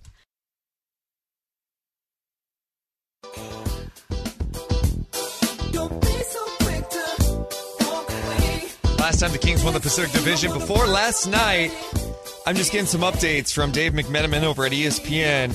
The Clippers-Lakers are supposed to have a big-time showdown tonight, right? Yeah. Anthony Davis and LeBron are both listed as questionable for tonight's game. There'll be game-time decisions. Do they just want to be in the play-in? I just don't get it. What is the point of sitting out right now? What is the point? Anthony Davis is going to get, he tweaks his body, finger, nail, whatever, every single second that he's out there on the floor anyway. So, and I'm not even trying to be mean. So, if you're just trying to not take a risk, I think it's a little ridiculous when you're needing to win. Maybe they're just content being in the play-in. I don't know. Seems strange to me. Is our guy Combo ready? Let's go to him. It's been a while, and I love that we're having him on today because before the season, our guy Combo from Combo's Core, Andrew Salup, we were on his podcast, and we were predicting the Pacific Division. I think I wanted to believe that the Kings were going to win it, but then I backed off of it because I talked myself out of it. How crazy is this? Combo, what's up, man? I'm doing well. How are you guys? I feel like if you would have put some money on it, I'm not a betting man myself, but if you did, you would have won a lot, right? Those odds were crazy for you. 250 to 1 odds, and it went to 400 to 1 in November. That's insane. Put 1,000 on that, huh? I mean, for real. Life-changing one, but it is hilarious that we were talking on your podcast about, or wherever we were talking about this on, about the division and where the Kings would land. And it just it felt so, I don't know, unreal to even put the Kings above a lot of the teams in this division. But at the same time now, you're seeing it. All their play has validated this is who they are. They are the division champs, and they've earned it. They didn't limp there. They've earned it. They definitely earned it, and it's great to watch them play this way. And I think the biggest key for them moving forward will be the defense, because obviously it hasn't been great. But we do see flashes. When it's at its best, it's not too bad, and we know the offense is going to be here. So this is going to be a really interesting playoffs for the Kings, and I can't wait to see it. Dude, what's crazy, I was looking at the home versus road numbers, and at home, crazy, 29th in defensive rating, and then on the road, 8th. And last night against the Pelicans in a big game, right? They played some pretty good defense against a Pelicans team that had it going over the last 8 games. Ingram was doing damage. They're putting up a lot of points, efficient basketball. And the Kings stepped up. And I just can't figure it out. We've talked to so many people trying to get their theories. It is strange to have that type of disparity, road versus home. If anything, you would expect it to be the opposite, too, where maybe they would struggle more on the road. Yeah, I think when you look at stats, there is some randomness there. Like when we look at clutch stats, they say that to take nothing away from De'Aaron, but they say there is some randomness there, right?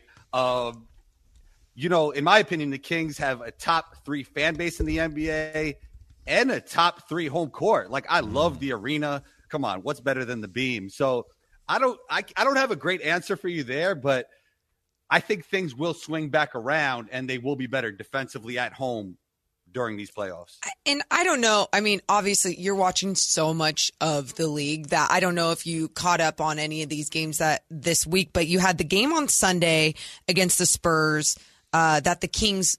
That was Sunday, right? Yeah. Sunday. The game on Sunday that the Kings lost to the Spurs. It was just embarrassing. It was on their home floor. The defense was awful. It was a little scary. Then you had them with this bounce back game against the Pelicans team that has been playing pretty well together. And when I say a bounce back game combo, I'm talking both ends of the floor, locked in. They responded to the awful loss on that Sunday night. There's times that I get scared of the team that we saw on Sunday, that's what the Kings are going to look like when the pressure hits in the postseason. And then there's times I feel like, no, they're going to be that team that we just saw last night against the Pelicans. Is that normal for me to feel? And do you feel like this team is going to be a little bit more consistent when the postseason hits? I do. And Mike Brown said it best. You need a sense of urgency. And if you don't have a sense of urgency in the playoffs, I don't know when you're going to have it. So I'm expecting this team to be locked in and ready. The Spurs thing was interesting because the Spurs are in the Wemby sweepstakes right now. And for them to get that win was just weird. Maybe it was because the Kings recently clinched and there was a little bit of a letdown. But NBA players are going to play, right? I mean, these guys are competitive. These guys are fighting for their own jobs, and they want to win. Maybe organizationally, the Spurs didn't want to win, but the players on the court, as we've seen, wants to win. But great bounce back. Brandon Ingram is an absolute handful. So he came out gunning too. He did. He came out gunning, and then the Kings weathered the storm, and their connectiveness on defense was just amazing. A team obviously not known for defense. They showed that sense of urgency that Mike Brown talked about, and they proved that they could play really well on that side of the floor when they want. And defense is all about effort. So we know what they could do on offense, and if they could show this Kings defense in the playoffs, they're going to be a scary team, even though the teams are trying to say that they're not scared of them. Like Draymond, I think, said that, right? Yeah. I know Draymond was suggesting that the Sacramento matchup might be nice, mainly because the travel, right? Right. 90-minute car ride between Sacramento and San Francisco. It's not. You don't have to. I mean, I guess they could take a plane if they want. It'd be like a 10-minute plane ride. Maybe they would just bus in. I don't know. But that travel is not that big of a deal, right? So, you could go home in between games if you wanted to. You really could. Which would be huge for, I think, both teams. When you look at that 6th spot, it's crazy how much it's juggling. Like last night, there was a moment before the Warriors won and beat OKC that the Lakers were in it. But as it stands right now, it seems like it's kind of a 4-team race for that final 6th spot in the West between Golden State, the Clippers, the Lakers, and the Pelicans. What matchup do you think would be most favorable for Sacramento out of those four? I would say the Clippers because they play a more isocentric brand of basketball. And I think it'll be easier for the Kings to defend that type of style. Look, the Warriors at their best are still very scary, and Wiggins will be coming back soon. You still got your core championship guys there, so I don't think you want to play them. Look, man, against the Lakers, I think it would go 7 games, and I wouldn't bet it. I wouldn't bet against LeBron in like a long, drawn-out series. Just one of the smartest basketball players in NBA history. Many would argue the greatest player in NBA history. And the Clippers with no PG right now, we don't know what's going on with him. Maybe he'll be back. Maybe he won't. But I think that would be their best chance. But look, the Kings got a chance against any of them, and the West is wide open, as we know. Yeah, you mentioned the Lakers one, and you just saying Kings-Lakers Game 7 just triggered so many bad memories, flashbacks of 2002 when young Robert Horry. Oh, God. Combo, how dare you? You don't say that name here. That's almost as bad as dropping an F-bomb on air. You can't. We don't like that name. No. Yeah, it just triggers so many bad memories. But there would be something special if the Kings did play the Lakers and the Kings beat them in 7. Wouldn't it just feel like full circle moment? It'd be like, I know it's different. I feel like you guys want the Lakers. I feel like that's what you guys want. So I go back and forth, right? Because you know what? At this time of year, Kings fans get nervous. Like, I don't want to play this team. Nah, man, bring it on. You're in the playoffs, and the West is so bunched up this year that I agree with you. You could probably beat any of these teams. And there's a part of me that would be nervous about the Lakers or Warriors for sure. But, man, if you could beat the Lakers or Warriors, you could end the Warriors as we know them. And how special would it be to be that team? Wow. Yeah. I like it. I feel like you're bringing your wrestling mentality. You're right. You know me. We're wrestling guys. So, I mean, of course that comes in. I saw you ringside recently, so I know you were hyped. You guys actually been wearing your emotion on your sleeves lately. You super pumped ringside, and then Mo with the light, the beam, she almost cried for the playoff clinch. So yeah. I love how you guys are wearing. I know. love you guys are wearing your emotion on your screen. It's been so long. Yeah, I think it would be great for them to beat the Lakers, for you guys to beat the Lakers. And then I guess that Robert Horry thing, it wouldn't cast that spell as it does now, right? If you guys could get that done and beat the Lakers. So it's 4 teams here. I think, did they knock the Pelicans out with that win against them? Because it's going to be tougher for them now, right? Yeah, so the Pelicans, as it stands right now, I mean, they're still a game out of 6. So that's pretty challenging for them at this point. Yeah, I don't know. I mean, it's crazy to see. And there's honestly an outside shot at this point. The Kings aren't out of the race for number 2. Oh, yeah. Because Memphis plays New Orleans tonight, and New Orleans favored. But if the Kings beat Dallas and the Pelicans beat the Grizzlies, the Kings are 1 game back with a couple of play. Now, you're going to have to win out, and they're going to have to kind of fall apart here. But if they tie at the end of the year, the Kings actually have the tiebreaker. So that's kind of an intriguing element. Dude, the end of the season has been wild this final week, and just not knowing. I was mixed on the play-in when they first announced it, but I got to be honest, I think it's been a great thing for the league. How have you felt about having the play-in the last few years? Yeah, I agree with you. I was a little bit iffy in the beginning, but I think there's really not too much bad you could say about it, right? Like, all these games are competitive. Now the teams that are around that 9-10 range still have a chance. It makes exciting, like March Madness style games, right? Because it's either 1 win or 2 wins or whatever it may be. But I love it. I think it brings a different dynamic, and I'm all for it. We'll see if the midseason tournament will have this kind of effect. I think they got to figure out what the motivation would be for these players for that tournament. That's the biggest thing there. But, in anything, you got to keep evolving, right? You got to keep getting better. Like with you two, like look at you guys now. You guys weren't in a nice studio like this about 3-4 years ago, right? Look at the evolution. Yeah. So the NBA got to evolve. Deuce and Mo got to evolve. Combo got to evolve, and we got to keep getting better. Yeah, I'm with that. The midseason tournament thing, you mentioned the players. How do we get the players motivated? How do you get the fans to care too?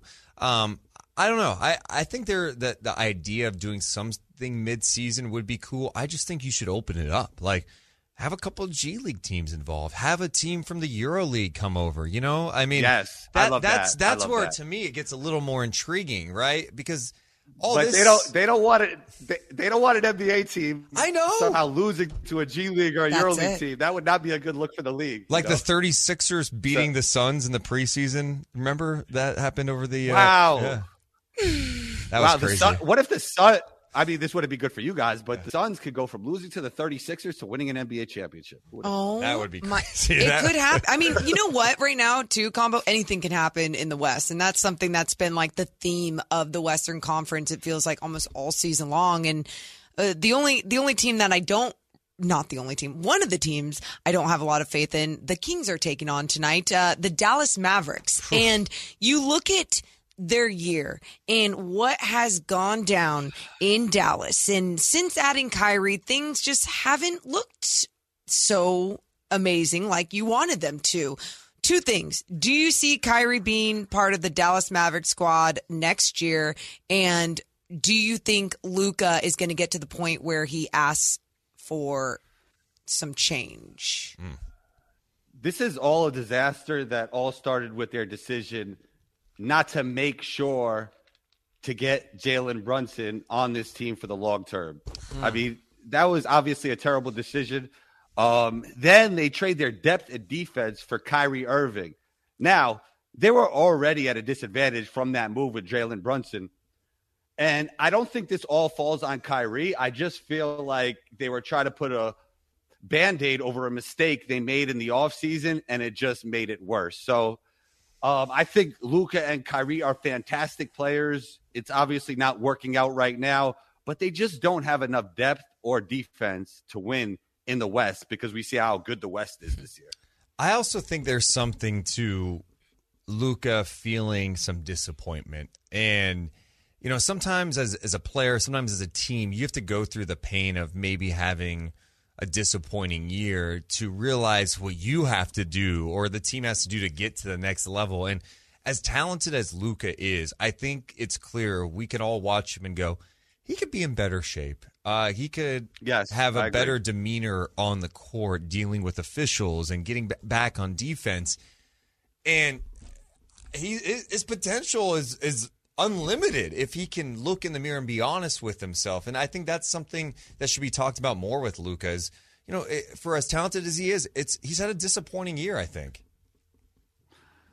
Yeah, I mean, look, it started out great because he came right out of Eurobasket and he was in shape, ready to go. But over time, I think the load got to him. And you're right, he does have to do a better job of taking care of his body. It shows on the defensive end more than anything. Like, he just doesn't have enough to be that level of offensive player and have enough on defense to play at even an adequate level. Look, will he ever be like Michael Jordan and Kawhi Leonard are absolute anomalies in the way that they could be the best offensive player and the best defensive player. Obviously, Michael Jordan did it for a longer period of time than Kawhi did it, but Toronto Raptors Kawhi was just that. Now, is Luka ever going to be that? No, but he has to be at least an adequate defender and get in enough shape to be able to play both sides at a, defensive side at a high level and then be an all-timer on the offensive side. You know, the Nuggets have held on to that number one spot in the Western Conference for quite some time. And last night, obviously what went down with them losing to Houston, Michael Malone not happy about it after the game, calling them soft. And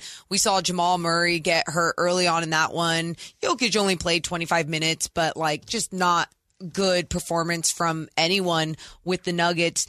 Do you believe in them as a team and them possibly coming out of the West? Or are you still like, it's up for grabs for anyone? Well, I think both those things are true. I think I do believe in them, but I also believe in 7 other teams. So it's wide open. But, they have proven the most this season, right? More than any other team in the West. So I definitely believe in them, but it's just so wide open. And we never seen this much talent when it comes to 6 through 10, right, in the West. These teams are all really good, and some of them could actually win it all. So we never seen the West this wide open, but I definitely do believe in Denver. They made some key pickups in the offseason with Bruce Brown. They made a mistake letting go of GP2, but they got him back now, and he's going to help them. He's a little banged up. Wiggins coming back. But, with Denver, I do believe in them. They have phenomenal offense. The question, just like the Kings with them, is the defense. Yeah. Do you see any, like, could you just envision, because you talk about this, the West, do you see a world where the Kings could come out of the West? Is it possible? It's possible. And I think there's 3 keys. Okay. I think there's 3 keys to this. There is X factors here. And I think the obvious one would be Malik Monk. Like, everybody looks at Malik Monk as an X factor, right? He's coming off the bench. He can score in bunches. Yeah. So if he plays well, that definitely helps. As I talked to you guys about in the beginning of the season, Fox is where the team goes. Now, we know the offense is going to be good, but can he lock in defensively, right? I think the defense for Fox is going to be huge because I think the offense will definitely be there. Sabonis is not an X factor to me. Mike Brown is not an X factor to me. They're going to both show up as their best player. Okay, you could say De'Aaron Fox is the best player, and as their coach, right? So I think the other X factor on the offensive side of the ball is actually Keegan Murray, because while he has been great in the regular season, can a rookie contribute to winning in the playoffs in a way that could help a team win a championship? So I think those are the 3 X factors for the Kings to come out the West. I think that's fair. You know, and Keegan, obviously, with the 3-point shooting, surpassing 200 made threes yesterday, doing it on over 40% 3-point shooting. But, you know, Morgan, it's fair. Like, come playoff time, like, how is he going to embrace his first playoff experience? Well, and we've seen him at times too, and we're not sure what it is at those moments. It's like, oh, is he feeling the pressure? Is he feeling like he is doing too much, so he's not being confident and being aggressive? And that's the thing. You need him to have that same type of mentality that he's had throughout the regular season of like, I make an impact when I have the ball in my hands. I make an impact when I am on the floor. So I need to make sure to stay just as aggressive. In combo, we've seen him stay aggressive, but do you think he's going to keep that same confident mentality going into the postseason then? Or is that like a weird thing for rookies to do? I think it'll be tough because it definitely is a different dynamic in the playoffs. But from what he's shown, especially later in the season, right? He had a few hiccups midseason, but for what he's shown, his development in a winning construct has just been amazing. And I think maybe he's not the rookie of the year because Paolo has been absolutely outstanding. But one thing he's doing that Paolo isn't doing is doing it in a team construct. His development is not only individual, it's as a team as well, and how he fits into a team, which is just incredible for a player as young as him. And I would even go a step further now. So this time of year, the Kings are usually looking at the draft more than the playoffs, which is great that you guys don't have to do it. But I would seriously consider drafting his brother because I think it'll be good for the vibes of the team. Look, when you get your draft pick, there might be a guy more talented than him out there. But I think the vibes are important, and his position is so coveted in the NBA. You need a lot of guys like Chris Murray's height, right? And we see how well Keegan has adjusted to the NBA. So I think it would bring them tremendous value to actually draft Chris and have that duo there, right? I like where Combo's going. I love it. He's into twin magic like the Bella twins used to have in the WWE, right? God. That's kind of where you're going. A little twin magic with Chris and Keegan. Yeah. That's where I'm going. You know what? Tag teams was always like tricky to figure out if the guys were actually related or not. Yeah. Right? Like that was always like a thing. Yeah. Do you watch Mania, by the way? I didn't, man. Yeah. I'm more retro wrestling guy. Yeah. Like I watch documentaries about the past. Yeah. I did not actually. I don't even think I watched any of WrestleMania. We had didn't we have a wrestling conversation on your podcast? And I tried to drop like some Owen Hart take on you where Well, yeah, no, I actually asked you, so I started it. Yeah. Maybe it was the most underrated wrestler ever. I think you might have had Owen Hart, dude. Love that guy, man. I think Mr. Perfect is one of the most underrated. Mr. Perfect is great. I mean, the old video montages where he used to, was it, I forget, he always used to do it with like a Minnesota Viking or a Minnesota Timberwolf where he would throw the ball to himself like 100 yards and go catch it, or he'd be like. So stupid. Mr. Perfect was the man.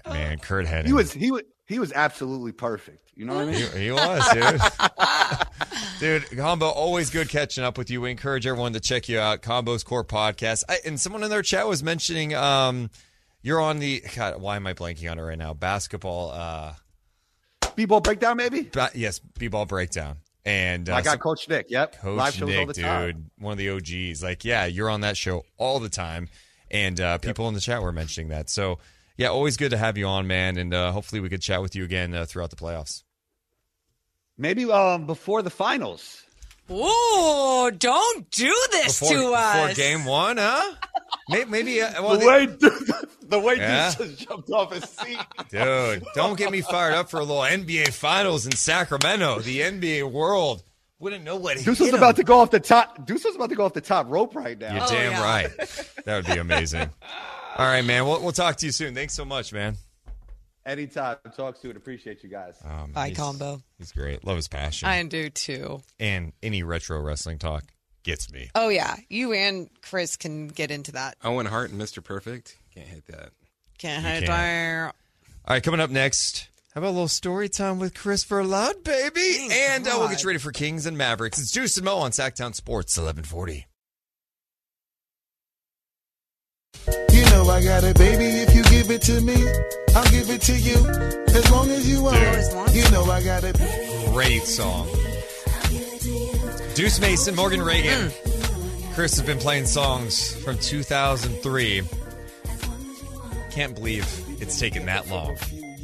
20 years ago was the last time before the Kings took care of business against the Pelicans yesterday and won the Pacific Division. Before we get to story time with Chris Verloud, let's check in with our buddy JR. Hi, JR. What's up, you sick goats? What's up, man? How are you?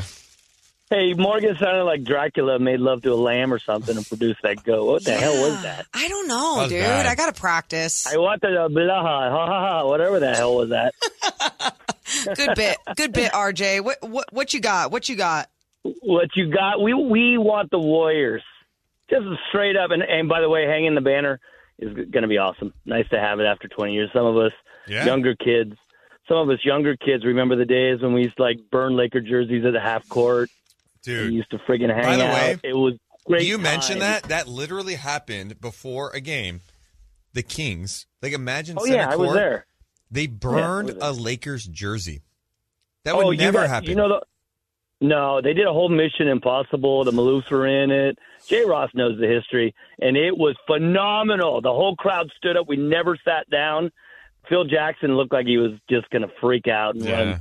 It was awesome. We should do it again. But we want to play the Warriors. Why? So we can travel. We'll all go down 80 in a big old friggin' convoy and take over the damn Chase. Hell, I own half the Chase Center. Let's just go down there. Do you? Take it over and own. Yeah, sure. And obviously make our statement down there and take the champs down and put them out of the misery because you got to take they're it for kind of us? like a lamb. You got that's to take been it for injured. us? Sure, I'll get you there.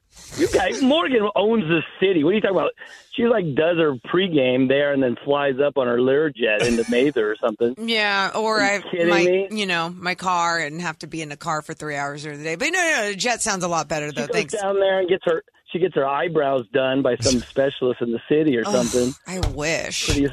You wish. You guys rock. You are the goats. We're friggin' Pacific winners, dude. We are champions of the Pacific. I love it. Champions. That's the Pacific goes. Let's all Bye-bye. go dive in the Pacific Ocean today, huh?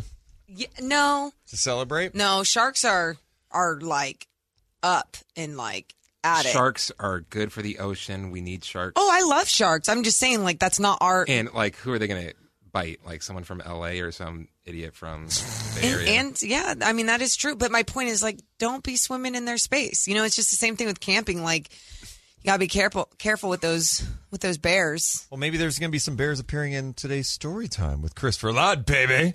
We interrupt this program for an important announcement. It's that time of the day where Chris Verlaud gives you the stories that you need to hear. Or maybe not. It's story time. Story time with Chris Verloud, baby. All right, how about we go to New Jersey? Bears? No bears today. Okay. I apologize. Oh. No bears. Okay. Let's go to New Jersey. This is courtesy of Today.com. Mark Mangiardo. He started his teaching career in 2005. 2 years after the Kings won the Pacific Division. Oh, yeah. Okay. During that time, people complained that he smelled like alcohol and had to discuss it with the principal. From 2012 to 2016, he was constantly being told that he smells like alcohol, but he denied the allegations. He eventually became an athletic director, but 3 weeks into his new job, he got pulled over and was charged with a DWI. He was given a second chance, but 6 months later, he was charged with another DWI and was put on administrative leave. At this point, Mark's wife thought he was living a secret life. She thought he was hiding his drinking because he would smell like alcohol and his speech would be slurred and he had balance issues.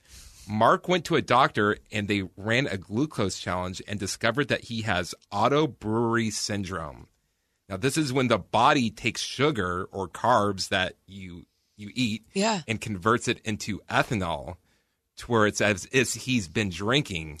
So during this test, within the first, he had a sugary beverage, and within the first hour, he had a blood alcohol concentration of 0.14, which is about 5 to 6 drinks.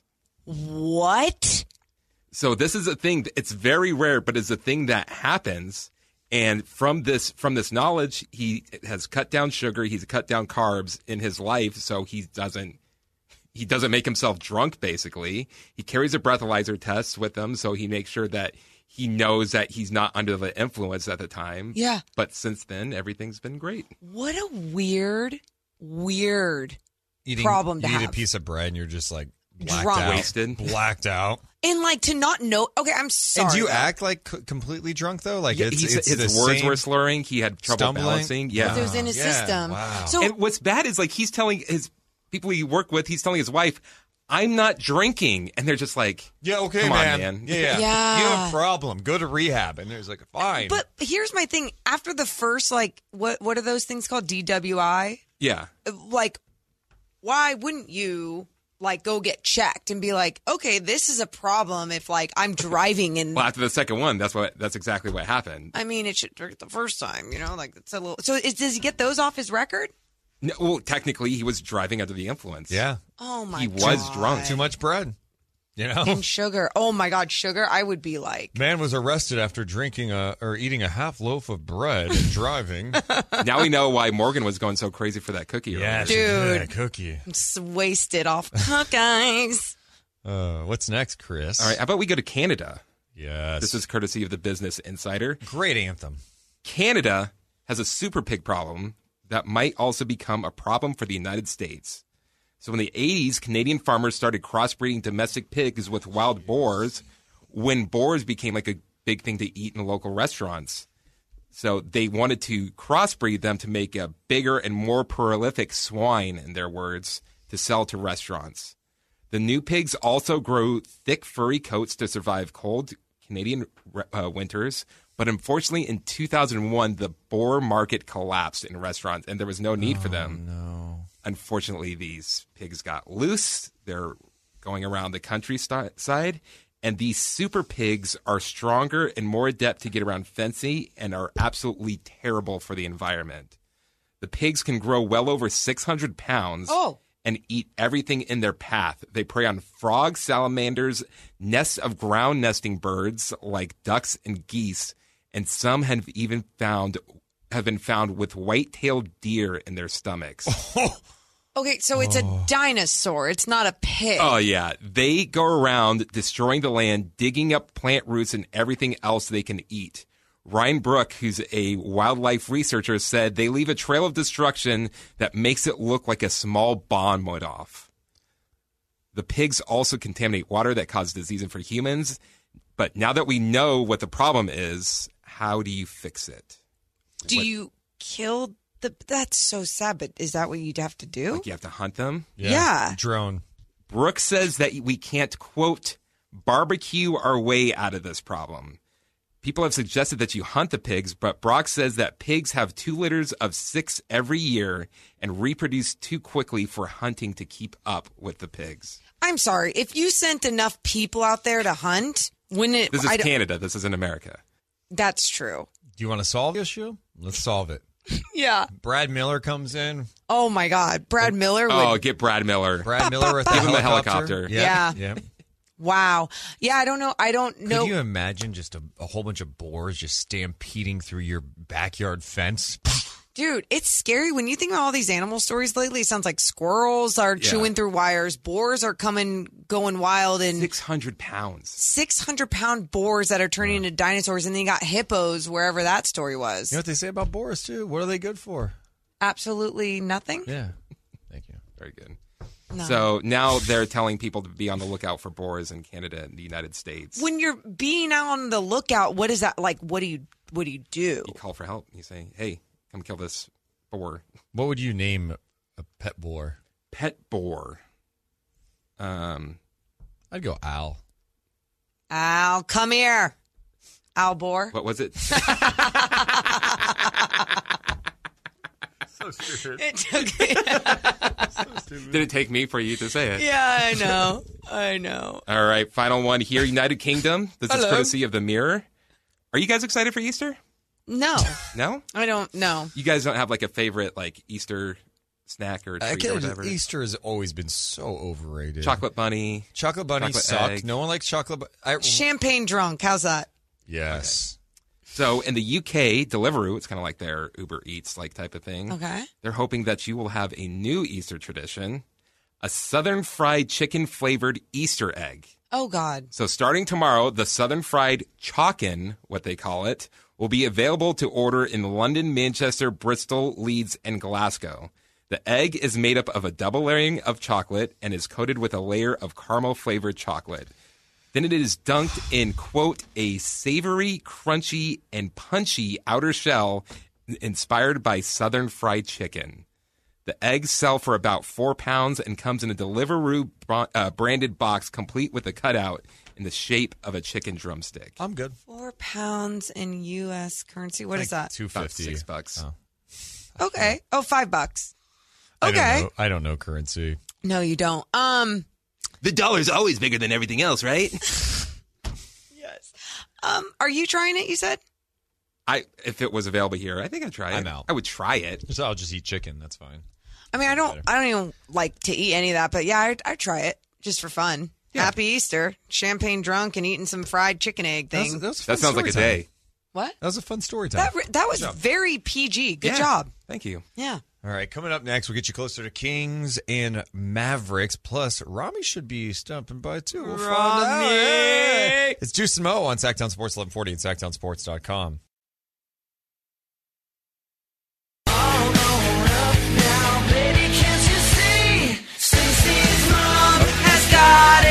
Deuce Mason, Morgan Reagan, been playing songs from 2003 all day. Crazy. The Kings win the division for the first time since 2003. Deuce Mason, Morgan Reagan. Got our guy Rami here. They're coming up, Kettles and Rami, at 2 o'clock. By the way, we need to note this. What? Rami said he's going to let us know when he's got a stand-up gig coming up. He has one April 26th. Punchline. Turn on your mic. Why don't I hear me? There I am. Punchline with Lance Woods. With Lance Woods? Yes, sir. That is so in cool. Sacramento, Yes. April 26th, 7 o'clock. Go online. Make sure you got your tickets, the time. It's a good venue, too. Yeah. I love that venue. I did a guest set there with Jay Moore once. That's right. And, that was fun. Yeah, it was a very good room. Like that It's a cool room. Yeah. It's such a random location. You'd be like, why is this comedy club next to a mattress store at the But they've developed it more and more. better. It does. Yeah. I mean, ideally, I'd love for that building to be downtown, midtown somewhere, but it's still a great venue. I mean, every comic says good things about it, and that's cool. Yeah. No, and that shopping center has And they bring through They bring through like the biggest comics that are touring right now. Everyone goes there. It's one of the best spots in town. Yeah. Jesselnick was just there over the weekend. Dude, we always hear Wait, Bobby. what? Yeah. Yeah. We always hear Bobby Lee talking about Sacramento and Punchline as well. Yeah. That's true. Why are you laughing? Because the story he told on the podcast about it's not hanging out with an older woman. Yes, at one point. it's not for here. Yeah, that's a good point. That's a good point.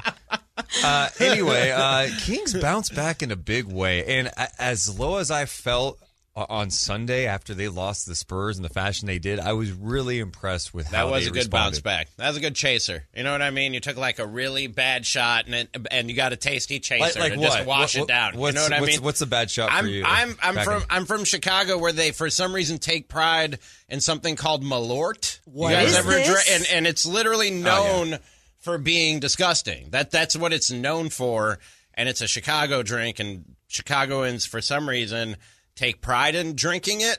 Like, you start your night with a shot of Malort, and I'm just not down for it. What's man. the chaser? How do you cleanse Have your you had palate it after before? that? I don't even know what it is. I don't even know what kind of liquor or It's just alcohol it is. Liqueur? Is it a liqueur or is it just a... It's kind of like if you were to take Jägermeister and like bump it up to like 30. Whoa, whoa. or like Fernet. That is a great way to put it. Yeah. Is it that thick? Yeah. Oh. No, it's not really thick. It's like it's a shot. Yeah, it's just, it's a normal shot, but it's not good. I had it, and like everyone's saying that's the worst thing you'll ever taste in the world. It's the worst. It's the worst. It's the worst. I think that was built up in my head so much that when I had it, it's like, it's not that's that not bad. that bad. I've had worse. Yeah, but no, it's not good. The loss to the Spurs was worse than that shot for you. Yes, Yeah, definitely. Worse than a shot of Malort. Yeah. All right. I really liked how they played, and I think the most encouraging aspect last night was just seeing what they were able to do defensively in that They game. were active, man. They we were just all haven't over really the seen place. that from them. They were a all lot. over the place, which is good to see. I hope Mike Brown doesn't have to call them soft every other playoff game to get that out of them. You know what I mean? I know. But it was good. I know. It was good to see that. I like that, like, whatever he does say, they definitely respond to. For like, sure. that's been the good thing. There's always substance to it. There's always bounce back from it. But you're exactly right. It's like, why do you even have to get to that point? And especially on your home floor, and they got home court advantage. I mean, they need to start losing so they don't have home court advantage. Yeah, I don't know how we can make them feel not at home. So that you can get that, that you can get that performance out of them. I feel like, and I think I'd feel worse. What if in the pregame warmups they cheered the other team's names? Oh and yeah, just booed make it and opposite everything. Stop Moke makes it huge for the other team. Like the other team's like, wait, why are they There's doing like this? a light show, smoke is Honestly, going off. not a bad idea. It would throw the other team off so much. They have like pyro. It's like, here are the Golden State Warriors. Reverse psychology. Oh, I love it. Flip it on 'em. I've always thought about for like an opposing team. You know how everyone goes crazy when they're doing free throws? Yeah. If for somehow you could get the entire arena just absolutely silent, like would that mess with them? I think for some it would be very like, what just happened? But for others, it would be very helpful. I hate loud people, or especially when there's just one that sticks out.